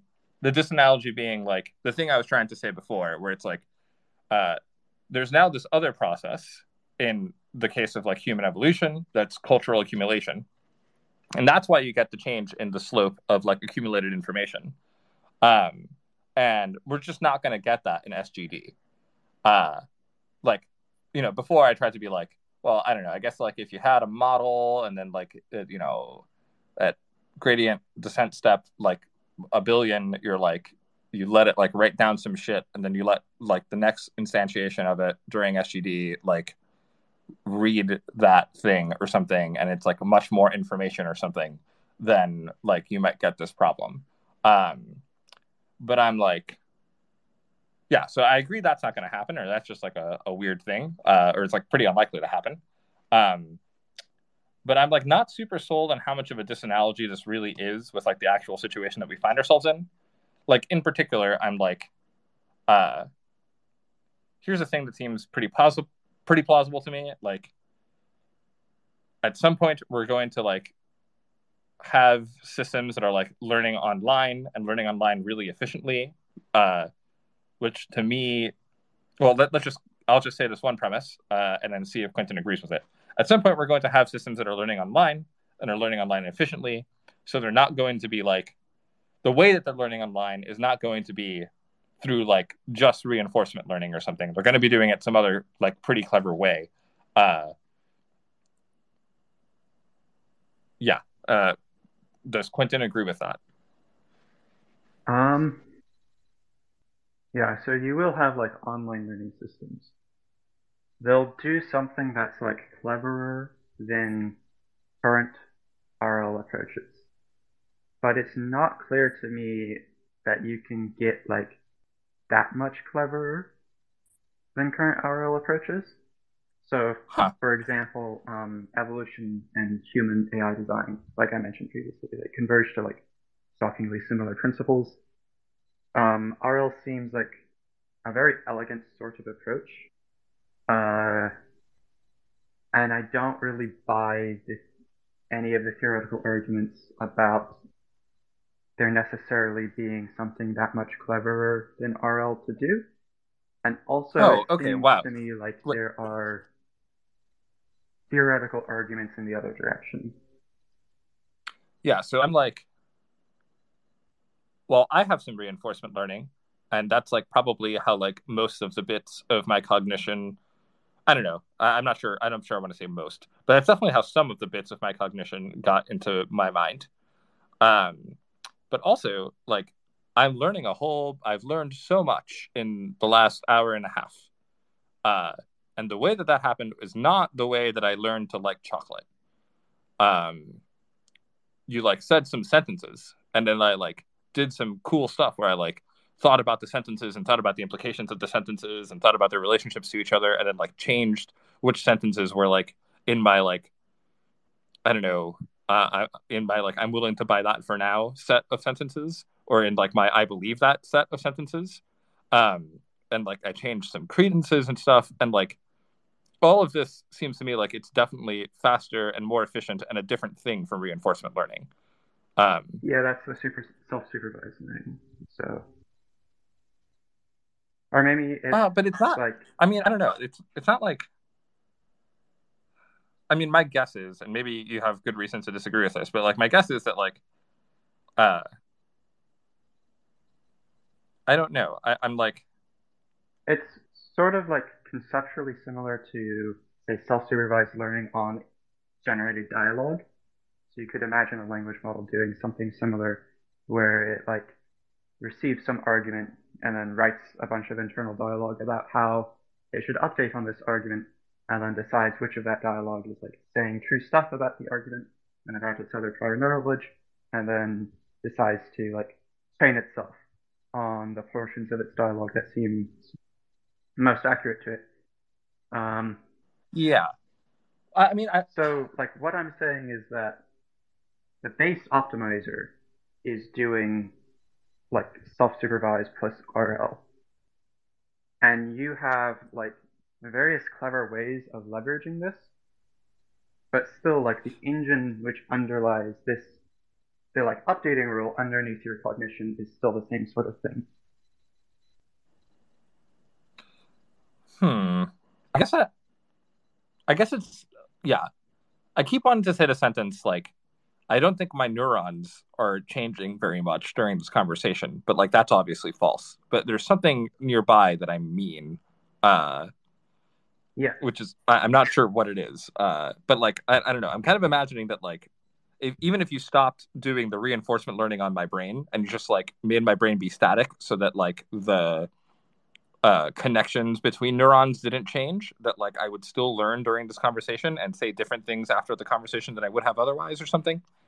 Yeah, so like Wait, if wait. you lost the ability to form long-term memories or even to acquire skills, you could like continue a conversation within the context of your brain activity that's going on at the moment, and there's certain amounts of limited learning that can occur in that context. And we see a very similar thing happen with language models, where they can like learn in context without updating their weights. But once you try to like compound this learning over a long period of time, you see that it doesn't really work, and you eventually do need to do like backprop into the weight space. Cool. Okay. So I'm like, yeah, I think in context learning is maybe the closer analogy to what I mean. And then there's like, I don't know, you have some way of like storing that for long-term stuff. Maybe it's backprop. Maybe it's like a ledger or something. But I'm like, But so I have a dumb question. yeah, go for it. Is this like how, I don't know, if I keep talking to Bing, then Bing will say different things at the end of the conversation than the beginning of the conversation? Is that what you're talking about? Yeah. Okay. Or even just like, you know, you give Bing like 5 examples of like translating an English sentence into French, and then you like give it a 6th English sentence, and then it's like, I see, I will translate it into French. Okay, cool. Thanks. Yep. And then I'm like, yeah, I don't know. This seems like a kind of learning or something. And then I'm like, I did a whole bunch of learning during this like in the sorry, when I'm saying learning now, I mean it in like the much more colloquial sense. There's a bunch of learning that I did in this conversation with Quintin, and like I don't think that mostly what was going on was reinforcement learning, because that's too fucking slow. And I don't think that most of what was going on was stochastic gradient descent or like whatever, any sorts of like quick changes to my neurons. I think there was like some sort of like context going on or internal dialogue, and then somehow that gets stored, and the storing is gonna have to be somehow in like a change in my neurons. I'm not really sure how memory formation works in humans. I'm not sure if anyone is. But like the important point that I want to make is that like this is a kind of learning that's like much faster than the reinforcement learning or something. And like, I don't know, I'm just like, we're going to end up with this in AI. And like, we are in fact going to end up with a situation where AIs are doing a kind of learning that is much faster than the stochastic gradient descent that they were doing. And then I'm like, I'm not sure that the disanalogy that Quintin was pointing out is actually so disanalogous. Does that make sense, Quintin? Yeah, I think the issue, so there are two issues here. One is that AIs like already do this sort of thing that you're talking about, where they become like better at learning from limited data over time. You can see this in a variety of ways. One is that we can. Okay, so let me put it like this. There are these things in AI research that we call inductive biases, and they basically ask how, and they're the like stuff about the AI which determines how it updates on a given piece of information. Like how does its functional behavior change once you train it on a particular example? Like once it becomes good at a particular piece of training data, like how does that generalize to other circumstances, and how does its input-output mapping change as a result of having trained on that piece of data? And it turns out that you can just like estimate the local inductive biases of an AI system through something called the neural tangent kernel. And people have looked at how these inductive biases change over time during training, and it turns out that they get better over time, that they align with the distribution of labels on the training data you give them in such a way that they can like change their functional behavior more efficiently on less training data as compared to when they were like randomly initialized at the start. So they do get like better at learning as they learn. They learn to learn over time, even though there's no explicit part of the training algorithm which says this is the little bit which handles that part of the learning process or anything like that. And so when you talk about how like you have these really good inductive biases that let you update very quickly on a small amount of training data, that's where my mind goes. Like it's not clear to me that this represents any sort of step change in the kind of knowledge acquisition processes that will allow like a sudden burst of AI capabilities progress. And my other point is that like even suppose such a step change in like the space of possible learning algorithms did exist, there would still be no giant resource overhang to be exploited there. Like the thing that happened in human sharp left turn evolution, whatever, is that like the optimization process responsible for cross-generation simulation of capabilities turned out to became like 1 billion times faster in a very short amount of time, exploiting a vast resource overhang. And we don't have those sorts of resource overhangs in deep learning. So hold on, wait. I don't know. If I was to like train a system with like pairs of sentences in English and French, and I'm like, here's the English sentence, give me the French one. It's gonna be super fucking slow. Whereas if like I give GPT-4 like a couple of pairs of sentences in English and French, and then I give it an English sentence, I give it like 5, and I give it a 6th English sentence, it's gonna be like really good at knowing like, yep, I know what to do from these examples. I'll make it into French. And like if I was training a system from scratch or something to just do the translating into French, it would take so much more data.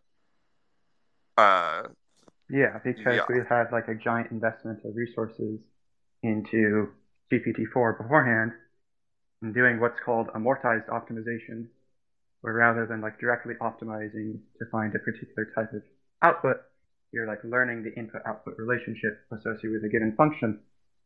And so amortized optimization differs from direct optimization in that it requires a much larger investment at the beginning in order to learn the representation of that input-output relationship. But then once you've made that massive investment, like you can get a much more efficient input-output execution of that input-output relationship as opposed to like trying to do direct optimization without having made that massive investment. And so I don't see a reason to think that you should be able to find some third way of doing optimization which is like magically the best of both worlds. So what we care about is like what's the maximum capabilities of the deep learning model you can get after having made these massive resource investments. Yeah. I guess I'm still like, sure, but I don't know, like, at some point, it seems like a model is going to be able to, like, add more compute to itself. First of all, right now, like, basically GPT-4 is, like, throwing away every context window. Right? Yeah. Cool. And I'm like, I don't know. At some point, you can stop throwing away the context windows, and like they're going to sequentially build on each other. And like, I don't know. Seems like you're going to get a pretty like wild accumulation of updates of like information, and like, I don't know. This seems like, in fact, you're going to expect the slope to change. No, Yeah. I don't think so, for a number of reasons. Let's see here. So one thing about scaling laws is that they've been like, so neural networks have these scaling laws which tell you, which record or which predict for like certain amounts of resource investments of this and that kind, what level of capabilities you get out of them, out of the neural network training process.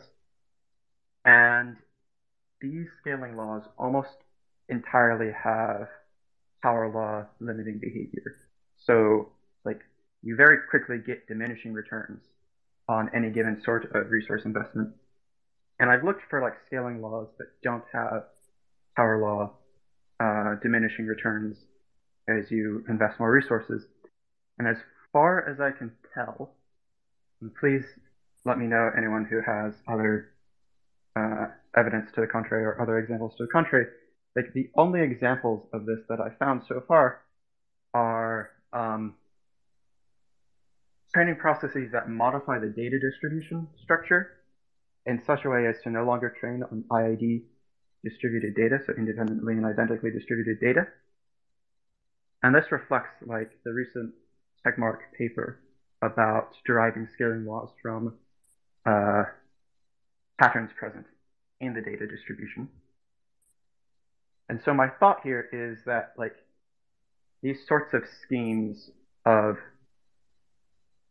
even if it were like possible at all to fill up the context window and enter into a different kind of learning as opposed to the parameter-based learning of SGD, even if that were possible, which I doubt, that you would not like phase transition into a systematically different way of doing generalization as compared to our current patterns, that you would be like limited in how far you can generalize from the data you're loading into the context window, whether the mechanism in question is like SGD over that data and then execution, or like load into the context window and then execution. And this expectation is like partially related to the way that neural scaling laws have turned out, and also partially related to like actual research efforts on like comparing in context learning to just like fine tuning on the data. So like in context learning is useful because it's so convenient to just load up a model, execute it on a particular data context, and then not have to like change the weights at all. But like there have been multiple papers that show you can train them on the data that you would have put in the context window. And this is like pretty competitive with doing in context learning. But like the exact details of which is an advantage in what situation vary. So I'm pretty skeptical that this would like be a phased transition into a new form of growth. Here's a question.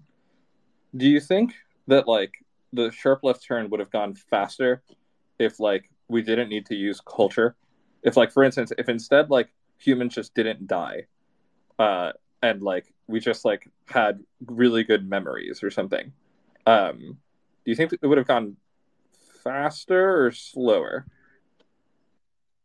I'm not sure. I can definitely see the argument for faster. It also seems possible that you have like what John Wentworth would call optimization demons that would like hijack the cultural evolution process, and we might get stuck at like local minima. Okay. But yeah, I don't know. Let's like grant I that guess my argument is, I guess my intuition says that it's like gonna be faster, and I'm just like, I don't know. Willing to grant that and I'm just intuition. And what I cool. say, And then and what I'd say in response is that that probably wouldn't work for deep learning, or the analogy I think you're trying to make doesn't work for deep learning, because like each sequential state-of-the-art model is using geometrically more compute than had been used in the previous state-of-the-art model.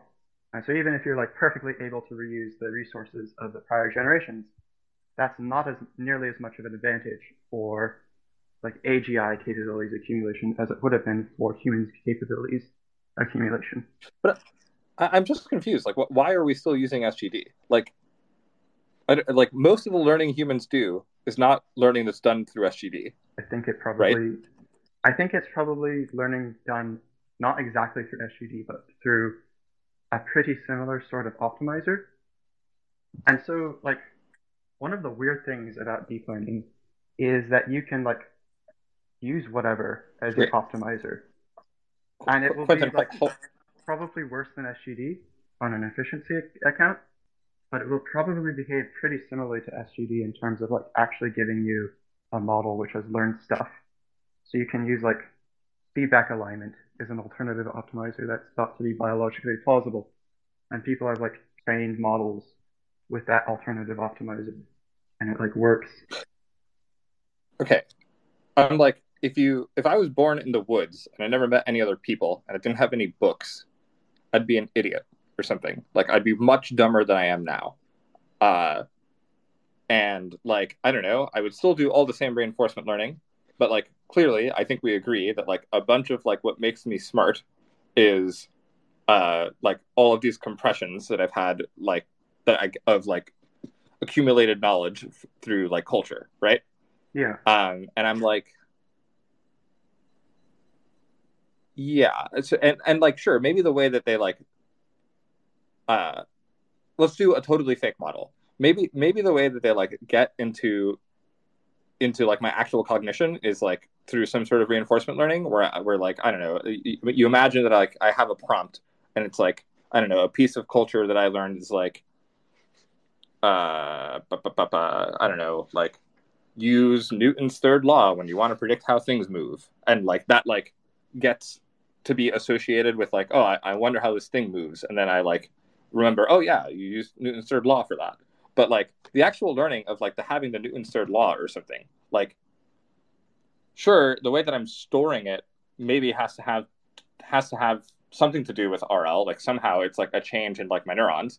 I'm not even sure that that's going to be true for deep learning models. Like they might just store stuff better, but like they might just store stuff in like different ways than like actually changing the weights. But like memorizing transformer or retro, things like that. Yeah, or something like that. Like, I don't know, like some sort of thing. Those things confuse me because I don't get how you like do like whatever. I'm like confused about how you do backprop on things like that. But like whatever. I'm like, yeah, they don't. I'm like, either way, it just seems like, look, man, if we're gonna get a whole bunch of models that have like good memories and are like doing the same kind of learning that I do within a lifetime, or doing the same kind of learning that like humans do within a lifetime in general, but like they don't have to go through the step of like compressing shit to give it to the next generation. They get to just like remember stuff. And then like they also get to like improve their memories, get bigger memories and things like this. I'm like, I don't know. It seems like we're going to actually get a process a lot like this cultural accumulation process, except it's going to be like faster and better. and then I'm like, I don't know, this analogy seems to like have gone away or something. Yeah, so AIs have like various cognitive strategies available to them, which are beyond or not available to humans, and that would grant them advantages. The most significant of which, of course, is being bigger and using more compute and more data than humans. But I don't expect these to be like all unlocked in an instant. Like, whatever sort of new idea you think you might have for how AIs could be better than humans, like I said at the beginning of this conversation, capabilities researchers are very clever people, and they might not have thought of exactly your idea, but they've probably thought of something pretty similar, like memorizing transformers or the retro architecture. And these do not, empirically so far, these have not like been responsible for sudden giant leaps in the amount of capabilities a model has before and after implementing the clever new idea, at least not anything at the level of like the sharp left turn in human evolution. And also, like, they're not these step changes in, they're like most AI progress is like differences of degree and not of kind in the sorts of internal structures that different training processes are able to induce in the AIs. Like, we have current AI systems which are capable of self-improving in various ways, but they're just kind of like shit at it. And they will gradually over time become like less shit at it. And I don't think that ever gets you like a sharp left turn. I'm like, okay, I don't know. Humans did this thing over like what, like 10,000 years? Probably longer than, well, yeah, I guess it depends on like what you call the beginning of civilization, but yeah. Yeah, I don't know, like 10,000 to 100,000 years, let's say. And I don't know, like, so first of all, we like noticed that humans could do it. And they did it some way. It seems to me like the in-context learning is like an important ingredient to it happening. And like the fact that in-context learning is like better than reinforcement learning in some ways also seems important to it. And I'm just kind of like, okay, it seems like there is a kind of learning that does this kind of thing. It seems open to deep learning models. And my proof of that is humans did it. And then I'm just kind of like, I doubt that the way that humans do it is the best way to do it. And I also kind of doubt that like, and I also just kind of think that like if you don't have to do the compressions where you're like sending compressions forward to the next generation, it seems like probably it's going to go better or something. Don't you have to do the compressions? I don't think you have to do the compressions. I'm just like, yeah, I'm pretty sure you do. There's like, what? There's going to be some step, and whatever AIs do to like improve themselves, there's going to be some step required where you differentiate between like good demonstrations of trying to achieve a particular objective versus bad demonstrations. And if you don't have this step, which is like discarding bad information, then like you'll just learn bad things. So like one of the things that culture did was it like forced a bottleneck on the volume of the training data so that it could only be like high quality training data, which no, let me step back because like culture didn't actually do that. So I don't think a cultural accumulation is primarily happening through like in context mechanisms. I think of it as happening through like what in machine learning is called model distillation. So where you have like one model whose capabilities you want to imitate in another model, you get a bunch of outputs from the first model, train the second model on those outputs, and then the second model is like as good or often better than the first model. Okay, hold on. I'm like, what like Newton did when Newton was like chilling in some place and like came up with Newtonian mechanics, I'm like, that happened in context. And then there's like the step of getting that to other humans. But like learning Newtonian mechanics was like, mostly a process of like writing shit down and like doing some like reasoning. It was not a process of like reinforcement learning or SGD or anything like that. Like the closest analogy in my current way of analogizing these things to what Newton was doing is like in context reasoning or something. With like maybe the writing shit down also, but like I think it would be something like the paper large language models can self-improve or something like that, where the model like produced some output, judged the quality of the output, and then if it was good quality, decided to train on that output. So the mechanism by which this output becomes like a lasting component of the model's knowledge going forwards is SGD over that output as like training data. And then there's a discriminator part where the model has to be able to judge which of its outputs are good or bad. And so in my mind, like what Newton was doing was some sibling process to like producing a number of plausible seeming to him rules about gravity, considering the quality of those rules, and then using some sort of process whose ultimate base level workhorse is in fact an SGD analog over his neurological structure to make that like output part of his beliefs going forwards. So again, okay, sure, yeah. So I'm with you that like, sure, I'm with you on that, but like, there's still the part that like seems like the more powerful part, which is like, I don't know, when like Newton writes down the first half of the third law, he like then tends to output the second half or something, or is like more likely to output the second half than to like output "and boys are beautiful" or something, or random gibberish. Like that seems like a pretty important part, and like maybe the way that gets there is through SGD, and like the way that gets there in the first place is SGD, but like still there's like this reasoning thing happening, which is not just SGD. Yeah, I'd basically call this like self-training on self-created data, curated data. It's the sort of thing that like machine learning research does, and it is like useful to a certain degree, and then you reach a point where you can no longer like distinguish between your outputs based on their relative quality, and then it kind of peters out. So how do you feel about like the argument that goes like Newton could do this, so some deep learning will be able to do it, or something better? How do you feel about that argument? Good. I'm cool. Saying it's. I am saying like deep learning can do it. It's just not as transformative. I don't think it's as transformative as you seem to be thinking.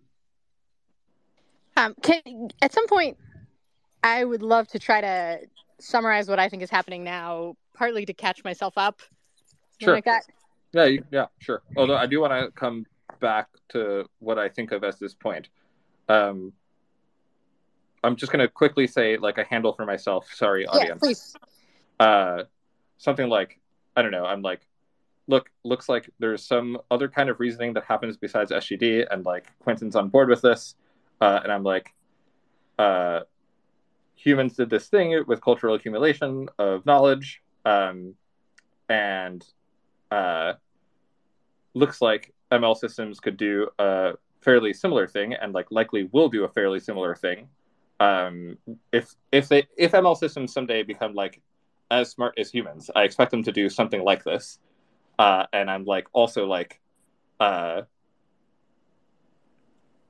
seems like you will get some sort of process that is kind of like the accumulation of information through culture, except like plausibly faster and better. Okay, sorry. Go ahead, that's pretty similar to what I was going to say, but a little different. So I'm going to say my version, sure. Something like that. So we've already sort of covered the part where Quintin has partitioned the evolution analogy in a way that he thinks is a lot tighter. And we're sort of exploring that. And I think, Ronny, you're like, okay, but for the sharp left turn and fast accumulation of capabilities, in the evolution, there was this sort of like cultural knowledge overhang, and like, are we sure that there isn't going to be some sort of other overhang once there's like, we're adding a much more powerful reasoning process to an already large and, I don't know, trained on a bunch of useful information language model. So is that maybe a point of analogy that like reemerges? I don't know, that is in fact more, might cause something like a foom or a sharp left turn or both. Am I reading this correctly? Yeah, that's right. Although, like, I don't know, this is like closer to like, yeah. Also, to be clear, I'm like thinking on the fly. I'm just like, oh man, I have all these new ideas from Quintin. Maybe I can think using them and see what Quintin says about my thinking using them or something. So you maybe want to clarify that you're not like necessarily doing this in a goal-directed, like, here's what gets me this hypothesis type of way. You're just like, okay, but like, how does this fit here? How does this fit here? What can I make about this? Yeah, specifically when I read the post, like the last time I read the post before having this conversation, I was like, I don't know. I was just like, the main disanalogy that Quintin seems to be pointing out is that like we had this cultural accumulation of knowledge for humans, and I'm like, I don't know. It just seems like, so, you know, abstracting away, this is like, there's going to be some way for humans had some way of accumulating information that was much more efficient than SGD. And then I'm like, yeah, I expect this to also happen for ML systems. Okay,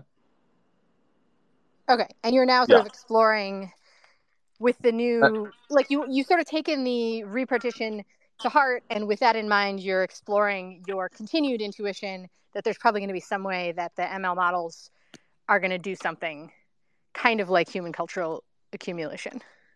Yeah, or that at least like doesn't like sorry, there's like two steps here. There's like step one is like Quintin's repartitioning of the analogy, and I'm like, yeah, that seems pretty cool. I like that repartitioning of the analogy. And then there's like Quintin's claim that like with this repartitioning of the analogy, you can now see that there's an important disanalogy between evolution and how we should expect ML training to go when we get to like super smart models. And I'm like, I don't buy that the disanalogy is that like now we can see that there is this important disanalogy. That being that like you got cultural accumulation. Cool, thanks. I feel like I'm caught up enough now. Cool. Yeah, so my position is that like data augmentation or like online learning and those sorts of things are going to be important elements of the stuff that actually gets us to superintelligence. I think that there's not like a phase transition, or I think there's probably not going to be like a phase transition in how quickly those sorts of things accumulate capabilities over time as compared to our current rate of progress. I also pretty strongly disagree that like they'd operate on fundamentally different principles than like SGD. I think the mechanism you're pointing to in like human cultural evolution gain over time is basically like is a sibling reinforcement process. Learning. Oh no. Not sorry. Reinforcement learning. Let me say a thing that I thought you thought, and then you tell me where I'm fucking up. I thought you thought that like each generation of humans is like doing a bunch of reinforcement learning over their lifetime, and then they like compress the information gained from that reinforcement learning and like pass it on. But you're like, yeah, so that's one thing that happens across generations. So it's more like okay. So it's more closely similar to like model distillation in the context of machine learning rather than whatever you mean by compression. But then you're talking about like in context learning for a single human lifetime, as opposed to like cross-generational transition between different quote-unquote human models. And in that context, I think there's a slightly different sort of ML process that's most analogous to what you're talking about in the human instance, which is like self operated data curation or data augmentation, where like model outputs are used to refine the training data for the model itself.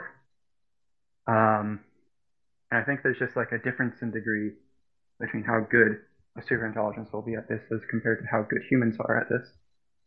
And I don't think the speed with which this difference in degree arises is sufficient to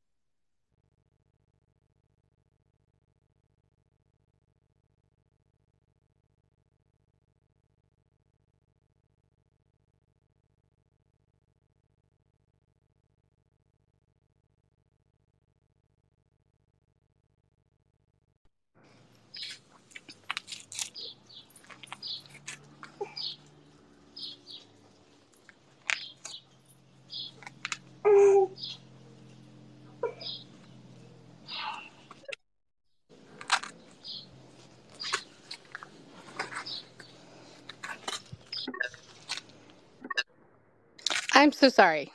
I Okay. I did a thing that I thought would have no effect on whether the space was happening, and I was wrong. And yeah, sorry. That's okay. yeah, that's fine. Anywho's it. The Okay. last thing you were saying was there's like, yeah, there's some ML process that like you think. Sorry, I want to quickly just say like, I'm like, look, sometimes I ask GPT-4 a question, like a puzzle, and then it like gets a good answer. And it like does some reasoning within one context window, and it seems like the things it says earlier in the context window, like I can predict whether it's going to get a good answer based off of it. Like sometimes it says good shit earlier in the context window, and sometimes it says kind of dumb shit that's irrelevant. And like when it says good stuff first, it like ends up getting the right the right answers to the puzzle. And I'm like, this thing that's happening on like the level of like 10 minutes. I'm like, that's where the sauce is or something.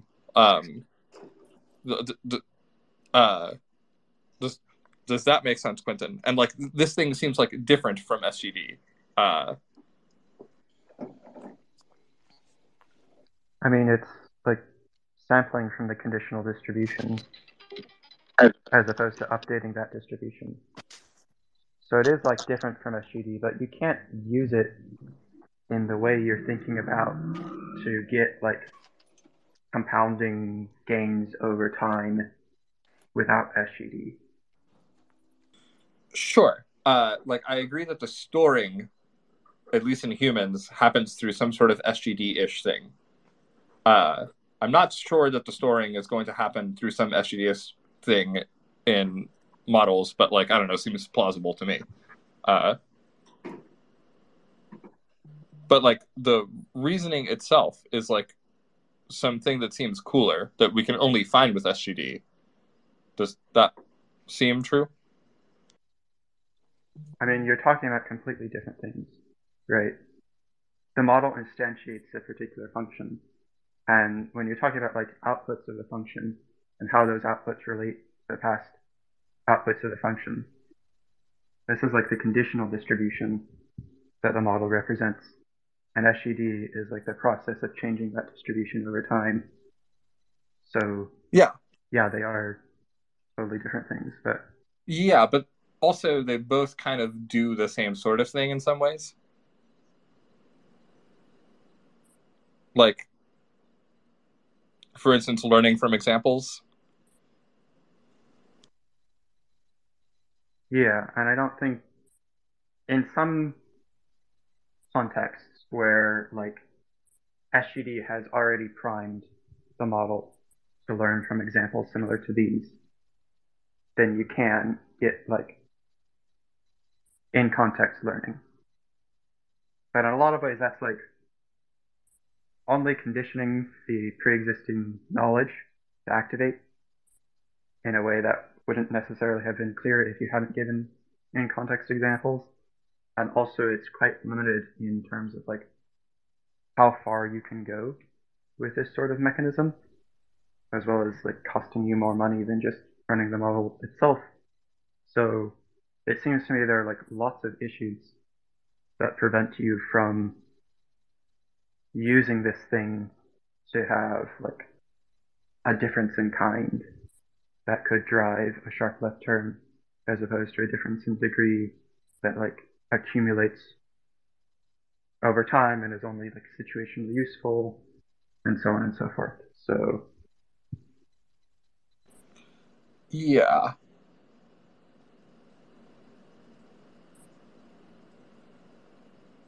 okay, I guess I'm so slightly confused here because, like, you say that, I don't know, like, you agree that there's, like, this thing that happened with humans where, like, we got human cultural accumulation. This was, like, some mechanism for gaining, accumulating information over time.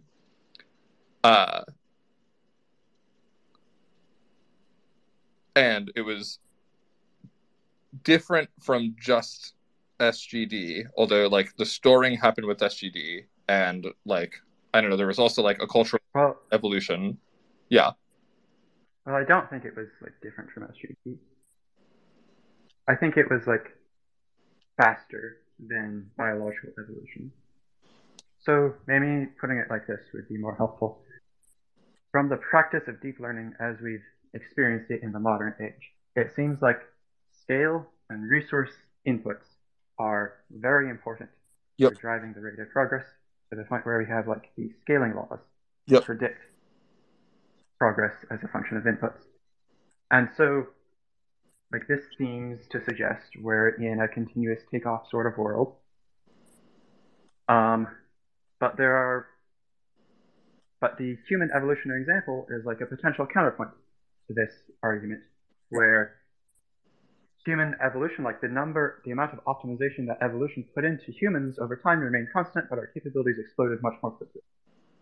And so my position is basically, but if you track which optimizer was responsible for capabilities accumulation at different points in human evolution, and you think about their relative amounts of resources that are available to it, like, then things suddenly start making sense in the like scaling laws frame, where it's resources input that determine capabilities output. And so it's like, wait, I don't necessarily see this like normalizes or this reminds me of like another thing that confused me about your post, where it's like you're like, okay, when should you expect let me see if I can actually find it real quick. Sorry. You're like I don't know, it seems like you're assuming that like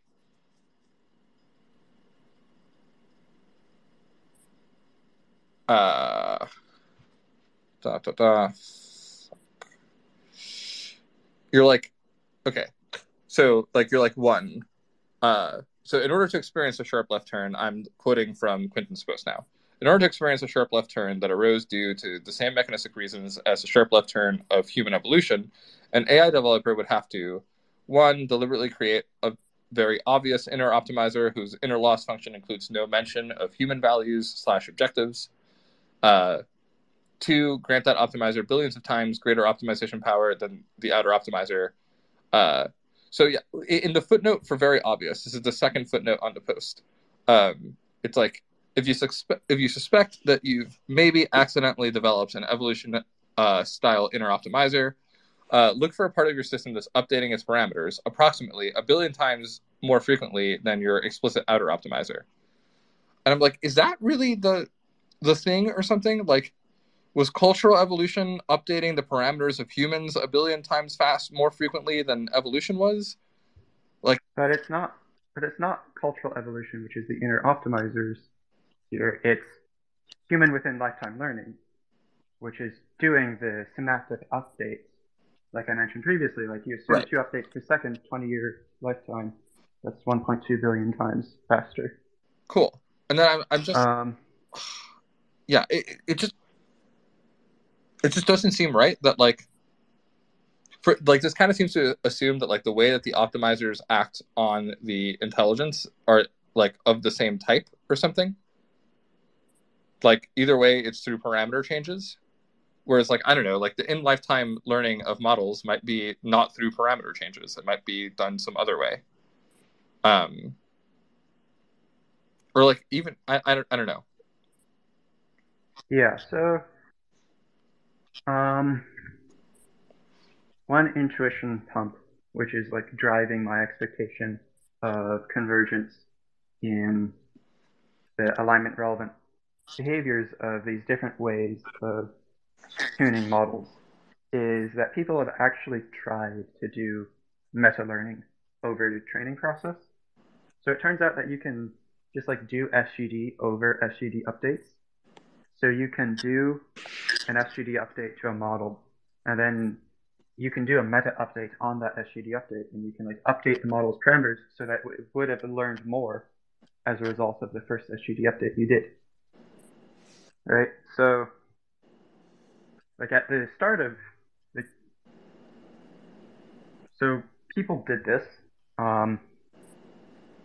It's called model agnostic meta learning, MAML.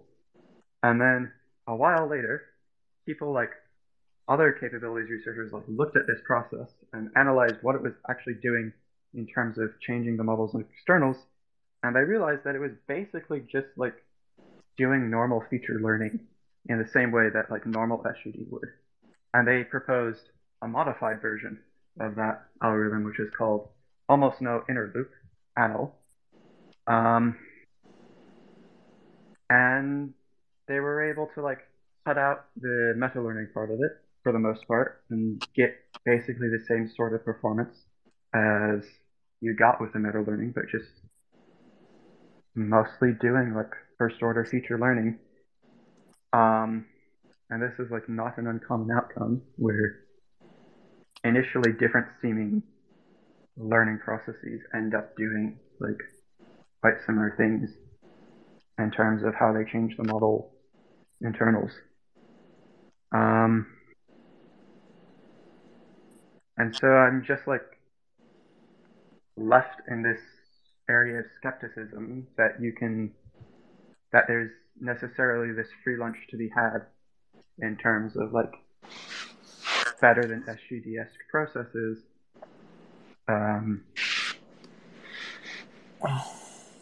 Yeah, I don't know.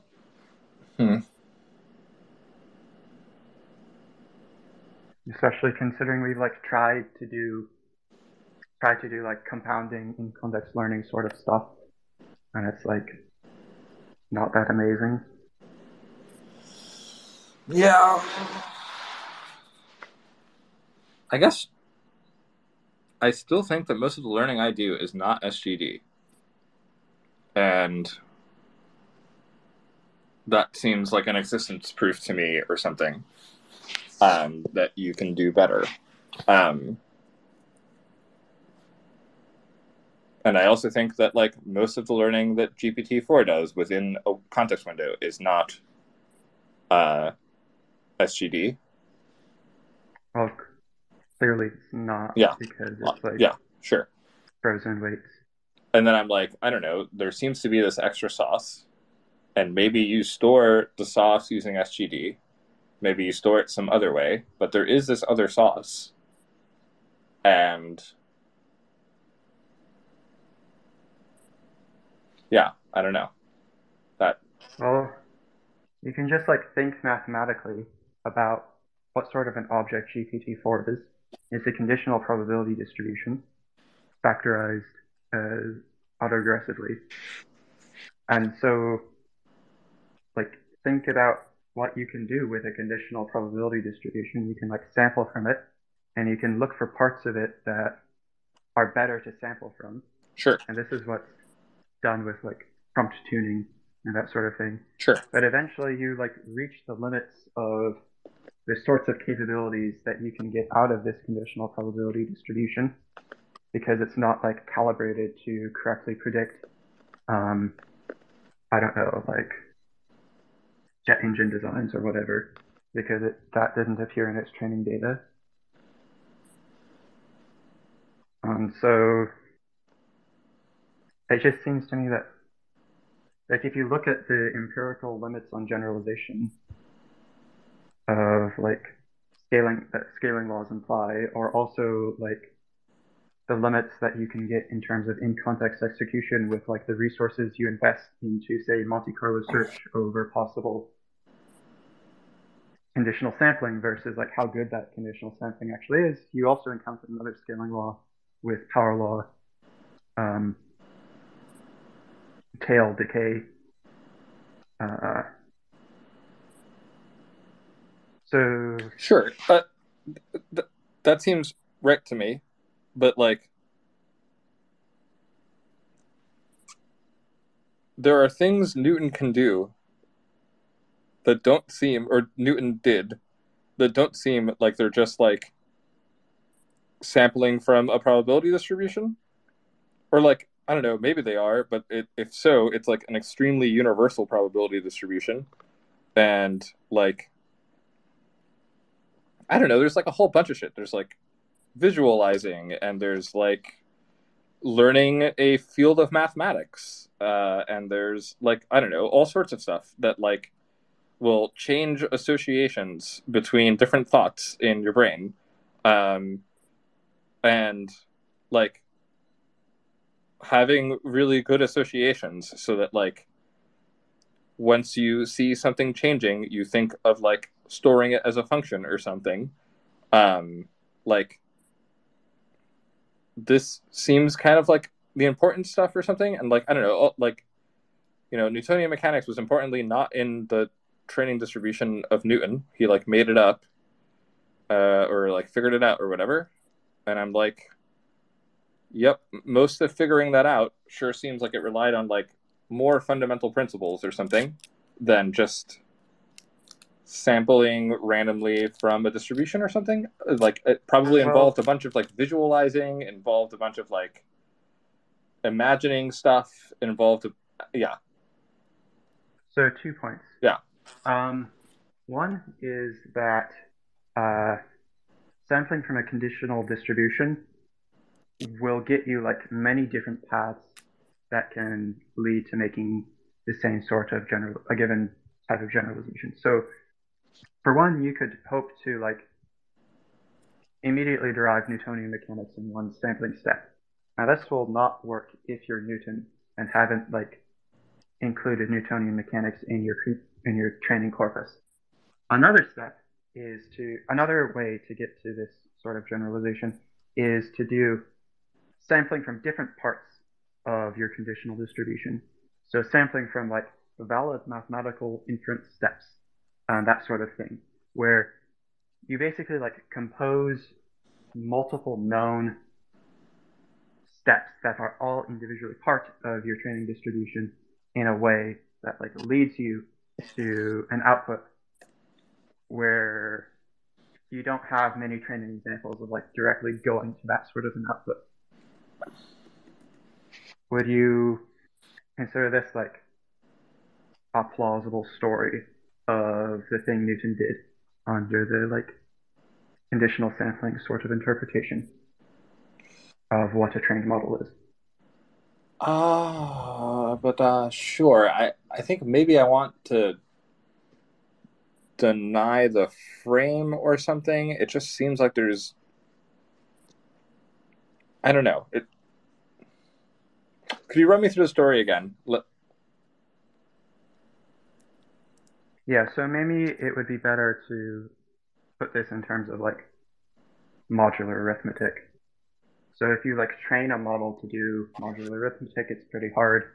Like they have difficulty generalizing from 57 or like 57 times 400 mod 13 or whatever. If you just like say this equals x and ask them to immediately predict the x, they have a lot of difficulty. But it turns out that you can like train them on doing chains of thought to arrive at to like execute a modular arithmetic algorithm, and they're much better at this. They can learn that generalization much more quickly if instead of like immediately jumping from the equation to the answer, they go the equation, the first steps of setting up the problem, and so on and so forth. Mm-hmm. And so the thing they're learning is not to make the generalization directly, but to like make a bunch of smaller steps that require less generalization, which when composed together, let them make the overall final generalization. Yep.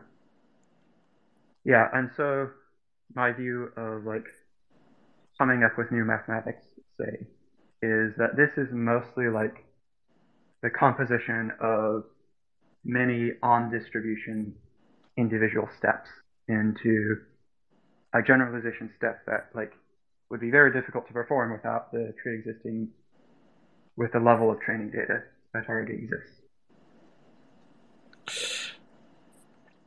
Yeah, okay. I think I'm okay with that. And like we both agree that this is not SGD. I think we both agree that like it's smarter than SGD, I want to say. I feel like you Oh, that was the second point I was going to say. It's not necessarily smarter than SGD. Like it's high status among humans to engage in this sort of reasoning and to do it correctly. But part of the reason it's like high status to do this in humans is because it's actually a very difficult kind of reasoning to do. Wait, sorry. When I say it's smarter than SGD, like maybe the upfront costs are like bigger or something, but like once you pay them, you kind of like get this stuff for free or something. Like No. Sorry, get which stuff for free? Like once you train GPT-4, you can like it's very cheap to run it. Yeah, like amortized optimization over the training process and cheaper execution. Yeah, that's true. But like you can't use this sort of composition of smaller steps to produce a general inference for all problems. And the reason, like one of the reasons you can't do it is because it's actually like very difficult to do correctly, which is part of the reason why it's like high status among humans to be seen as the sort of person who can do this correctly. I wonder if there's some sort of terminology thing where Ronny, you're like, it's smarter, and Quintin, you're like, but it's harder. And I don't know. Those things don't. Am I missing something? Well, like the question is, how much capabilities do you get out of a given investment of resources into this sort of thing? And like Ronny is saying the capabilities are high, and I'm saying that the investment of resources has to be high. So yeah, Ronny, how do you feel about like measuring this in terms of like capabilities you gain per resources? Yeah, I'm pretty happy about that. I mean, like I guess I think that like there's like a fixed cost that's pretty high, but then like the marginal costs per capability are like really good compared to the marginal costs per capability of SGD. You're saying that there's a fixed cost to being able to do that sort of reasoning process at all? Yeah, but like once you have to develop train the reasoning process? Yeah, you have to like train your Newton in the first place.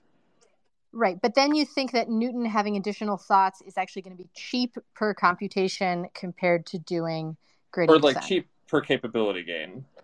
Sorry, yeah. Cheap as measured by computation per capability. Yeah. Yeah, I'm curious, Quintin, if you agree that like once the upfront cost is paid, whether it's cheap at that point? it depends on what you're trying to do capabilities gain in. So Like I said, I guess I'm like, said that you know, like learning Newtonian mechanics seems like a capability gain, or like plausibly it could have been.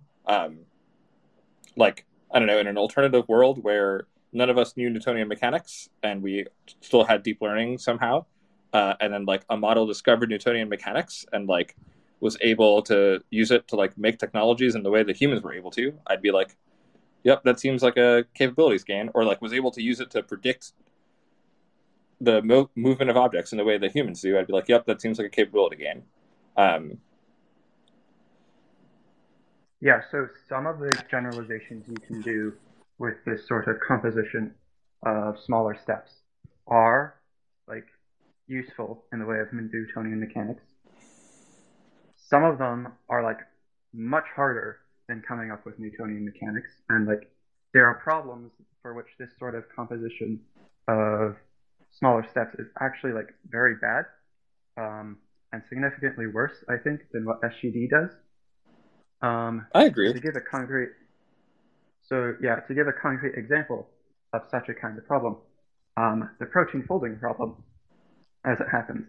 So, like humans, who are very general, smart intelligences, at least compared to AlphaFold 2, spent a huge amount of effort and a huge amount of like in-context learning and theorizing and trying to generalize from our like theories of how to do math and how quantum mechanics and chemistry and so on and so forth work.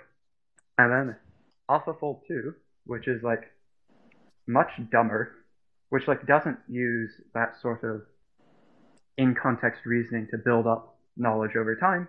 It just uses like, or mostly like SGD plus like some mixture of, I think, like a bunch of iterative executions. I've actually forgotten its architecture, but the primary I think this is interesting and also a point of agreement, right? Yeah, I think I agree. I mean, like another example, I'm like less confident in. I think your example is better, but like I don't know, just like walking. You know, if I had to like control my muscles doing like the kind of slower reasoning that like I'm talking about here, like that seems pretty fucking hard. Where like, yeah, I don't know. I mean, maybe we could figure it out if we like spent as much time on it as much effort on it as Newton did on figuring out Newtonian mechanics or whatever. Pretty sure we couldn't. Yeah, but like, yeah, I don't know. Like, also, sorry, can I propose like?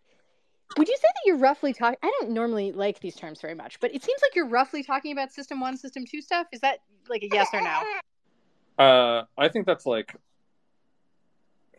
I don't know. I'm like, that's an okay, like. But the point we're discussing isn't like whether System 2 exists or is useful. It's like whether you can transition away from learning via SGD to like learning via System 2 explicit reasoning. Well, yeah. Okay, sorry. Can I interject what I thought Ronny was saying? Maybe it wasn't what you were saying, Ronny. Sure, but maybe it was better. Go for it. Okay, so I think, like, to me, this seems non-central because there's a question of like, okay, sure, different problems. Some of them are more amenable to like more like gradient descent. Some of them are more amenable to something like reasoning. But I guess I would certainly think that I don't know, if I have a system that can do either and has some ability to like either use discernment or just experimentation to sometimes use one and sometimes use the other, then that could be substantially more powerful than one could only do one, even if it's only useful on a pretty small class of problems, because I don't know, those problems are important and there exist some of them.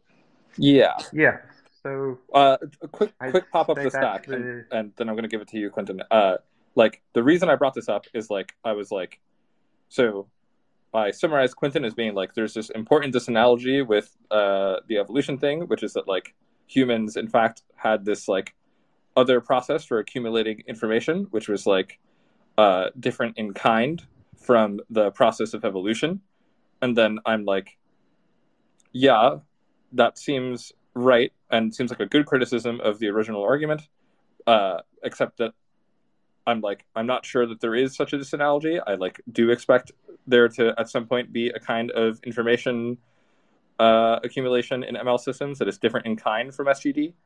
And then I think Quintin's kind of like, nah, it's pretty SGD-ish in the first place. And also it's like not that sick or something. I don't know. He's actually saying more sophisticated things that I'm not tracking, maybe. Go for it. Yeah, pretty much that. And also like I think that AI capabilities development over time is like a fairly continuous sort of thing, where before we have the system that does X really well, we have the system that does X kind of okay-ish, and before that we usually even have the system that does X like quite shittily, and sometimes like we even have before that the system that did X absolutely terribly and that no one realized was doing X, but was actually doing X in retrospect. Okay, so, this is like addressing the will it happen quickly or more smoothly, right? Yeah. Okay, and Ronny, you've had your hand up. What's the... Yeah. So I meant to ask this before, but I never got around to it. So you're like on board that humans over the course of like, I don't know, 100 to 10,000 years did a sharp left turn. Question, does it seem plausible to you? Like, would you predict that ML systems over the course of like some number of thousands of years will do a sharp left turn? Maybe if like hypercomputation turns out to be a thing, and there's like some galaxy brain thing you can do with black holes that gives you like infinite computing power, or quantum computers turn out to be way more useful than I think they probably will be. Or there's like deeper physics that allow for vastly better computing. Then you could potentially have like a sharp left turn for the same mechanistic reasons as evolution had a sharp left turn. However, I will add that in my post about like evolution provides no evidence for the sharp left turn, I laid out two different scenarios in which I thought there could be like potentially maybe a fast takeoff, a sudden increase in AI capabilities due to two potential mechanisms that I think are different from what underlies the sharp left turn. And I talked about how like that fast takeoff would probably have different alignment relevant characteristics as opposed to the sharp left turn, and how those different characteristics related to the difference in mechanism behind the two types of ways of accumulating capabilities more quickly over time. Yeah. And I guess I want to be like, how do you feel about this as like a summary of our disagreement? I'm like, you're like, first you were like, there's this important disanalogy, which is that another optimizer started optimizing humans and it like did it much more. That's why the slope changed. And I'm like, yep, but like the optimizers that are optimizing ML systems right now are like pretty much just SGD. And at some point, like there's going like right now, I don't know, large language models pretty much like throw away every instance, like every context window, and like at some point they won't.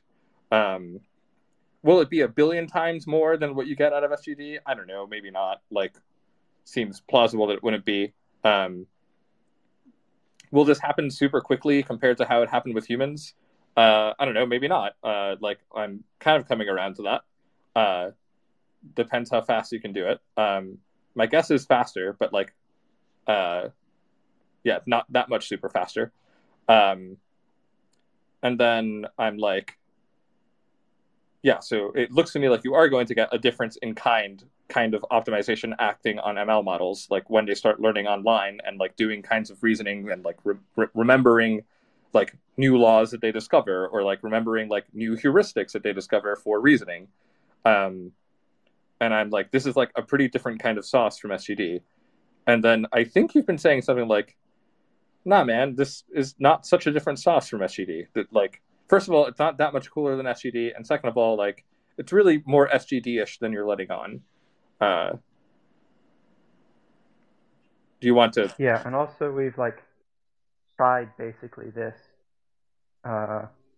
with current types of AI systems, and it's like not that much of a jump. Yeah, I mean, true, but like we're also current AI systems are like much dumber than Newton, and I'm like, I don't know, Newton did it, so probably AI systems at some point will be able to do it. Question, to be sure, like, if you thought that there is going to be some other optimization process that's going to like act on ML systems, and it's going to like, I don't know, be exerting more pressure on ML systems than just like continued SGD runs. Like you would more so than you do now predict a sharp left turn in ML systems. Is that true? I can't, like, how would that possibly happen? Yeah, so like I don't know. The way that I'm imagining is like you know, I don't know, we have this is definitely not how it actually happens, but here's a way too specific scenario. Like we have these like really big large language models. They're really good at doing like reasoning within a context window, and then like I don't know, they start storing stuff and like prompting themselves with like better stuff when they get a new problem, and then like they like every time you run them, they like check out different prompts and are like, oh, you know what, this new prompt is way better, and then they like find a bunch of like reasoning heuristics and like laws and stuff like this, and then like their prompts just get much better as every time that you run them,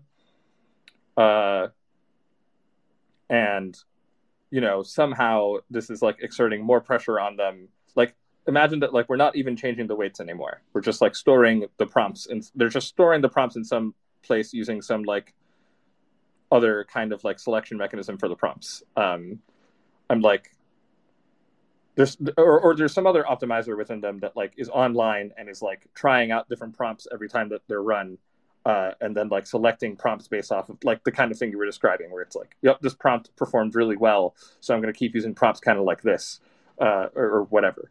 I'm like, yeah, I don't know. I'm just thinking like could turn out that this has like a bigger effect than like spending another billion dollars making the model bigger and doing more SGD. So like the models become prompt engineers? Yeah, that's definitely not how it's actually going to happen, but like, some shit like that. Okay, and we grant the premise that this is like how much faster than SGD? Are you thinking? Ah, man. Well, see, it seems to me like it could be much faster than SGD because I'm like, I don't know, like if we tried to figure out Newtonian mechanics with just SGD, it would be really hard. I mean, I think it would depend on your training data. Sure. Or like I don't know, with the data definitely Newton had SGD. over his lifetime, I'd be like, yep, that's going to be hard. I mean, not.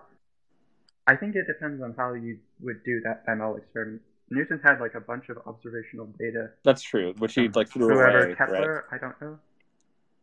Yeah, that's true. Yeah, I can totally imagine that like some clever way of doing physics inspired ML stuff would end up with like a model that had circuitry equivalent to Newtonian mechanics in it when trained on that sort of data. Maybe like you need more data than Newton had, but not necessarily like a different kind of data, I think. Yeah, no, I think that seems right. And I also think like Newton threw away a bunch of his data in some sense, like just because his memory isn't very good. But like,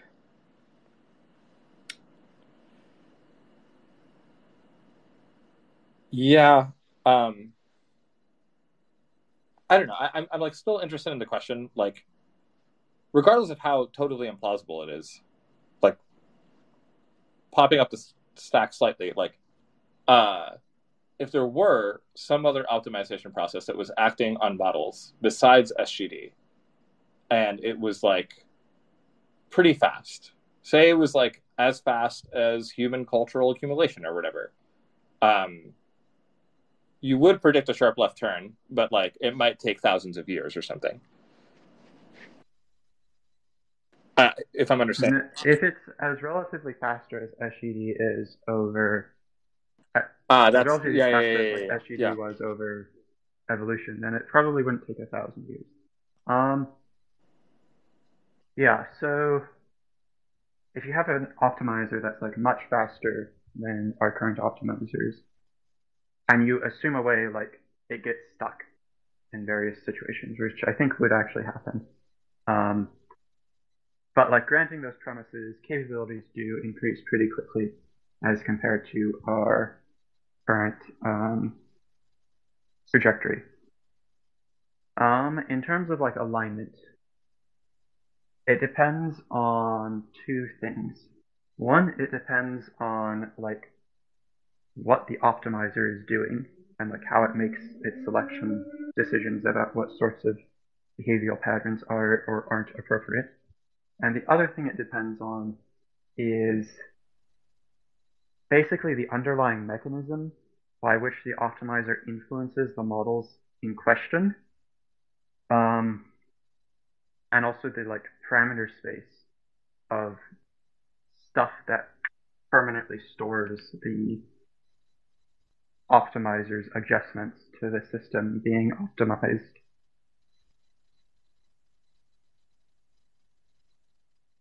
Yeah, so without like more details on those sorts of things, I can't make any like particular predictions about whether how like alignment would fare under such a circumstance. Could you tell me? Sorry, could you tell me what you need details about again? Yeah. So the most obvious thing is like the loss function of this new optimizer, and in particular like how the loss function interacts with the model behavior. So like what sort of model behaviors are assigned good loss versus which are assigned bad loss. That's one pretty important detail. And then the second important detail is basically like the stuff that determines the inductive biases of this new optimizer, which my current guess is mostly determined by the parameter space over which the optimizer works, as well as the mechanism by which that optimizer adjusts those parameters and the mechanism by which those parameters adjust the model behavior. Okay, that makes sense. I mean, I also think it would depend on those details or something. I mean, of course, it depends on those details or something. Yeah, well, those details, or quote, those details or something, end quote, includes literally everything. So yeah. We can confidently say that. The or something was operating on like the claim that it depends on the details, not on yeah. Also, I just want to note, I think I do. If you guys want to keep talking after 8, I'm fine with that. I think I'm gonna at least be paying less attention starting at 8 because I sort of mentally budgeted for that. I was gonna say that maybe we should open up to questions if people have questions. Okay, but I want to do one other thing also. There was, or I don't know, we can do that. There was at least a question from Daniel that I liked that he tweeted that I might like to do. Can I also make an attempt to, I don't know, to summarize what I think is up there? There's a lot that I followed and definitely some stuff that I didn't follow. You guys okay with that? Okay, so I think what's going on is, I don't know, there's a lot we already covered. And as I'll try to be fast with this summary, Ronny, I think you were like, look, I like the repartitioning of the analogy, but I'm still not sure that the sort of critical parts for the sharp left turn are in fact a point of disanalogy. And I think the source of your intuition here, you can of course correct me, is something like, I don't know, looking at other people and introspecting on myself. It seems like there's this like thing that humans do that other animals don't do, that if we extrapolate it, seems like it could get super powerful, and then that could then be the point of analogy, where that's like a step change, and that's sort of the analog to cultural evolution. And I think then, Quintin, you keep being like, or maybe not, because in fact that thing is like sort of smoother and less of a step change than you might think. Yeah, and we've also like tried limited versions of it and haven't been blown away. And we're still alive. bit like Anthropic Shadow, I guess. I guess that I want to say one more thing, which is like, yeah, I guess I think like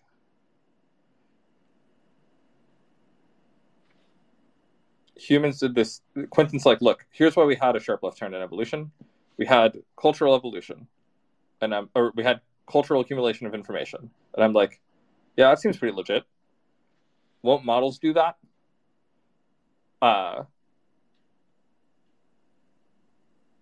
And then like, also, won't models do that and like not have to do the compression step where like they like pass it on as sentences to the next? They'll just like remember or something. And I'm like, man, isn't that like the same deal? And then I think importantly, Quintin's like, yeah, but that's not as much. The thing is, SGD is like more powerful than evolution. Evolution was doing stuff in a really dumb way. SGD is more powerful than that, and like does more changes to the parameters of models per time than evolution does, or like per SGD step or whatever. And like, unless the cultural accumulation is like as much more powerful, sorry, unless like this, what the accumulation of information in models when they're like learning live online is like as many times more information-y as like it was compared to evolution in humans, then yeah, we'll get a sharp left turn about as fast, which by the way took like 10,000 fucking years. But like it's not going to be, the ratio is going to be smaller, like a lot smaller. Yeah, okay. I think that helped crystallize a piece for me that, Quintin, you've probably said like 50 times, but for whatever reason, I think I understand it better now, unless I'm, again, wrong, which is like, I don't know, we can speculate about sort of things that might be pretty fast capabilities gains, but this is a fundamentally different landscape. And on priors, you're maybe skeptical of that because the way the machine learning algorithms work is already so efficient. And in fact, there are intelligent humans, many of them working full time to try to make that efficient. And so the idea that there would be a huge overhang there seems sort of broadly implausible to you. Yeah, that, and also, or it's like not quite that. I think it's within the realms of possibility that there's, say, a 5 order of magnitude overhang in terms of our current practices. But that overhang is not going to be like suddenly unleashed with a single insight. And the reason is because we've had like limited versions of all these insights and a bunch of previous insights, and none of them were that big a deal. Right. The people have experimented with these insights, and it seems like the reference class is like, yeah, there might be something like that, but it's not going to be sudden and a huge overhang. Yeah. Cool. That's what I wanted to do. I am happy. What about the question from Daniel? Yeah, sorry. I was going to say, like, we can do questions now. Daniel wrote it. I could read it, but why not invite you to speak instead? Potentially because you can't speak. I don't know. Give that like 10 seconds. Otherwise, I'll read it.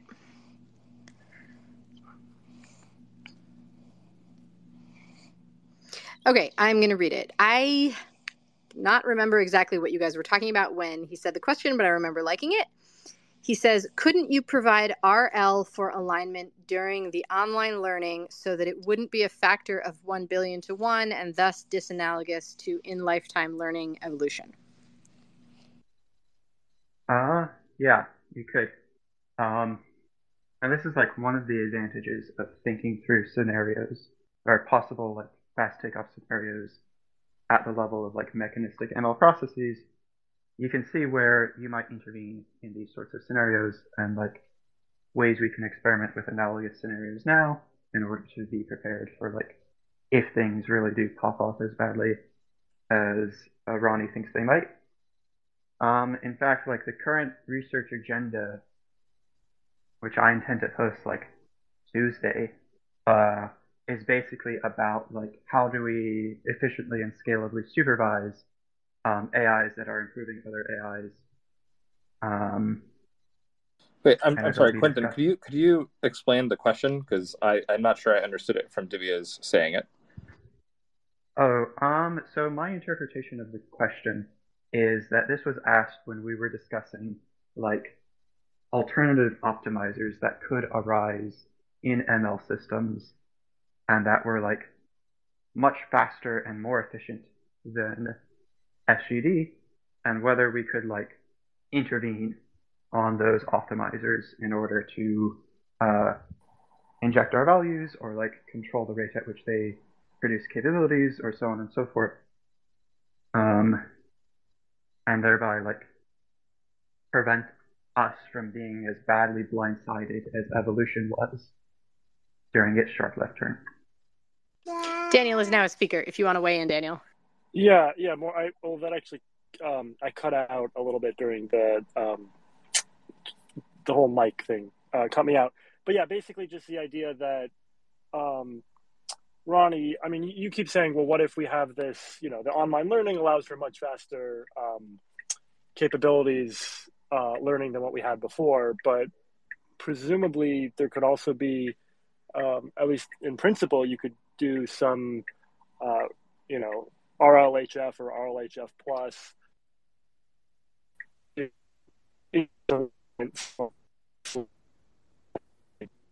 cutting out. Oh no.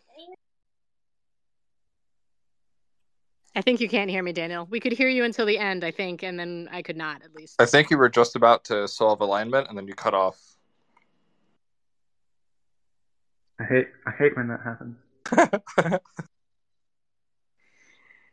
All right. Sadly, a real-time conversation with Daniel may not be in the cards due to the audio quality, but I think there's enough to at least talk about some there. Yeah, it seems right. Yeah, Ronny, if you want to talk about that question. I was in Right. the process of understanding the question. So, like, the idea is we get the online learning, and it's, like, way faster than the SGD.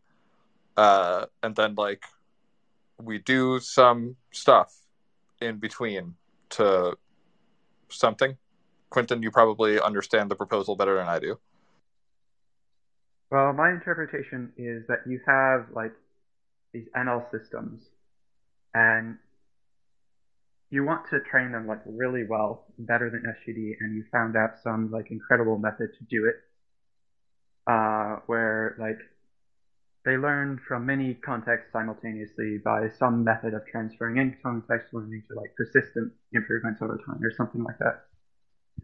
That is not like happening behind the scenes, right? It's not like in context learning happens in the text that's being produced by the model. Yep.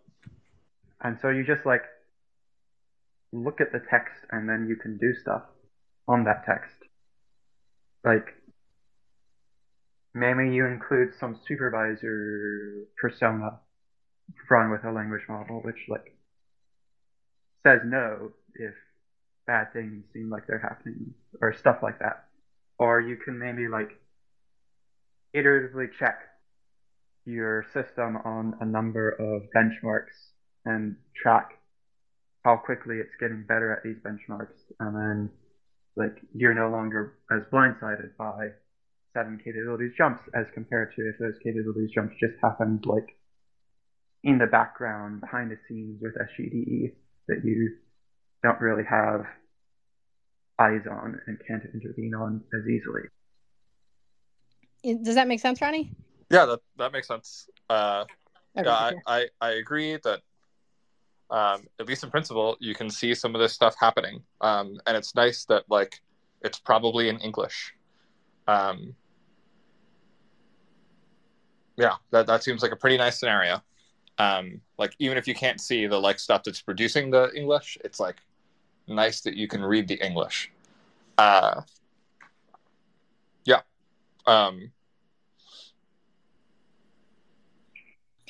Yeah, so I think I don't know. I think what I got from that, the combination of Daniel, your question, and Quintin, your answer, is something like, insofar as we can identify which parts of this process there might be a potential overhang and how that might go, then of course, it's good to watch out for that and to try to track it and understand it and maybe influence it. Oh, I think the thing is, like, I was imagining, I don't know, like, it has something like an internal monologue, and then it, like, does some thinking and, like, finds a cool heuristic, and it's like, oh, this heuristic's awesome.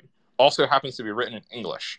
And it's like, I'm going to add this heuristic to, like, how I prompt myself from now on. And then we're like, cool. But then we notice that the heuristic written in English says, never trust a human. And we're like, oh, fuck. We don't want you to add that one to your prompts. So it's, like, nice that, like, at least on, like, the way that I was kind of, like, describing how this might go, the sequential reasoning is, like, in English, as opposed to being in SGD, which, like, you know, we can't really read the giant matrix multiplications or read the SGD steps. But I don't know. I think that's what was going on.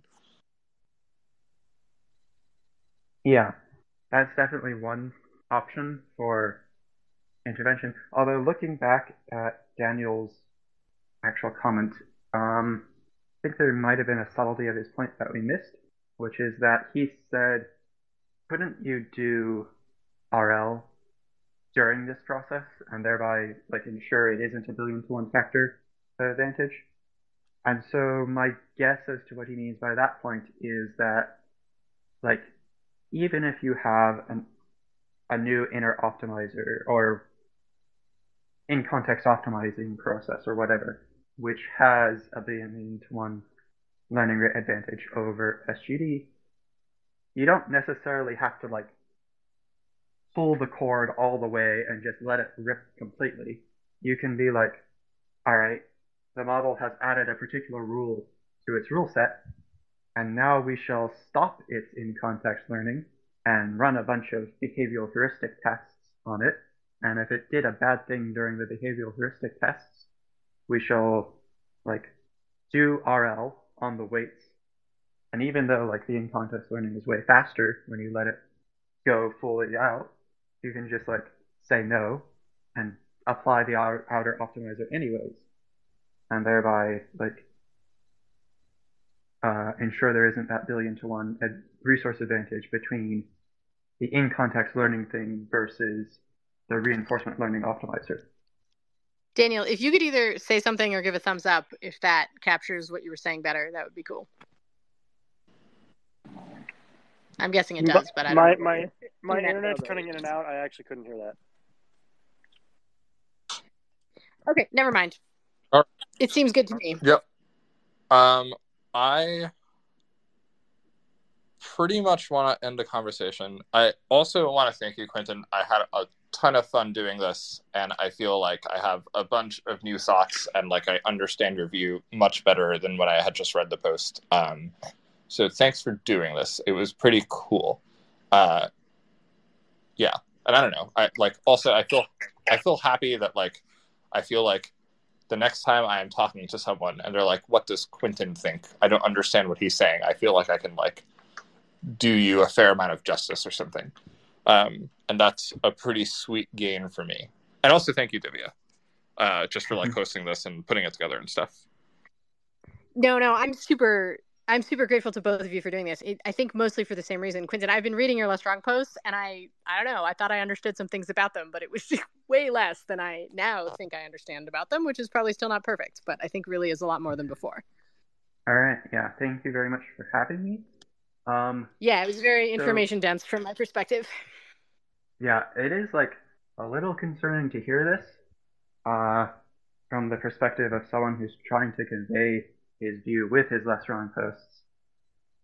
Yeah. Yeah, sorry for being a vector of that update. It could be there are some other people who are getting it a lot better. Probably there are some. There definitely are some. I mean, there's definitely some who are getting it better. I am not sorry for being the vector of that update. I am happy to be the vector of that update. Yeah. Yeah. Yeah, it's useful. Yeah. Maybe, I don't know. This is ambitious and not a promise, but maybe one day I'll try to, like, summarize the post that we talked about, and I'll show it to you, and we can compete on explaining your views. I feel like I'm so good at explaining things, and maybe it's not true. But yeah, anyway, I don't know. That was awesome. Thank you very much. I'm probably gonna head out. Mm-hmm. All right. All right. Nice to meet you, Quintin. Bye, guys. Yeah, nice to meet you. All right. Yeah. Thanks to both of you. All right. I think I'm going to end the space. Bye, oh. Yep, sounds good. Bye.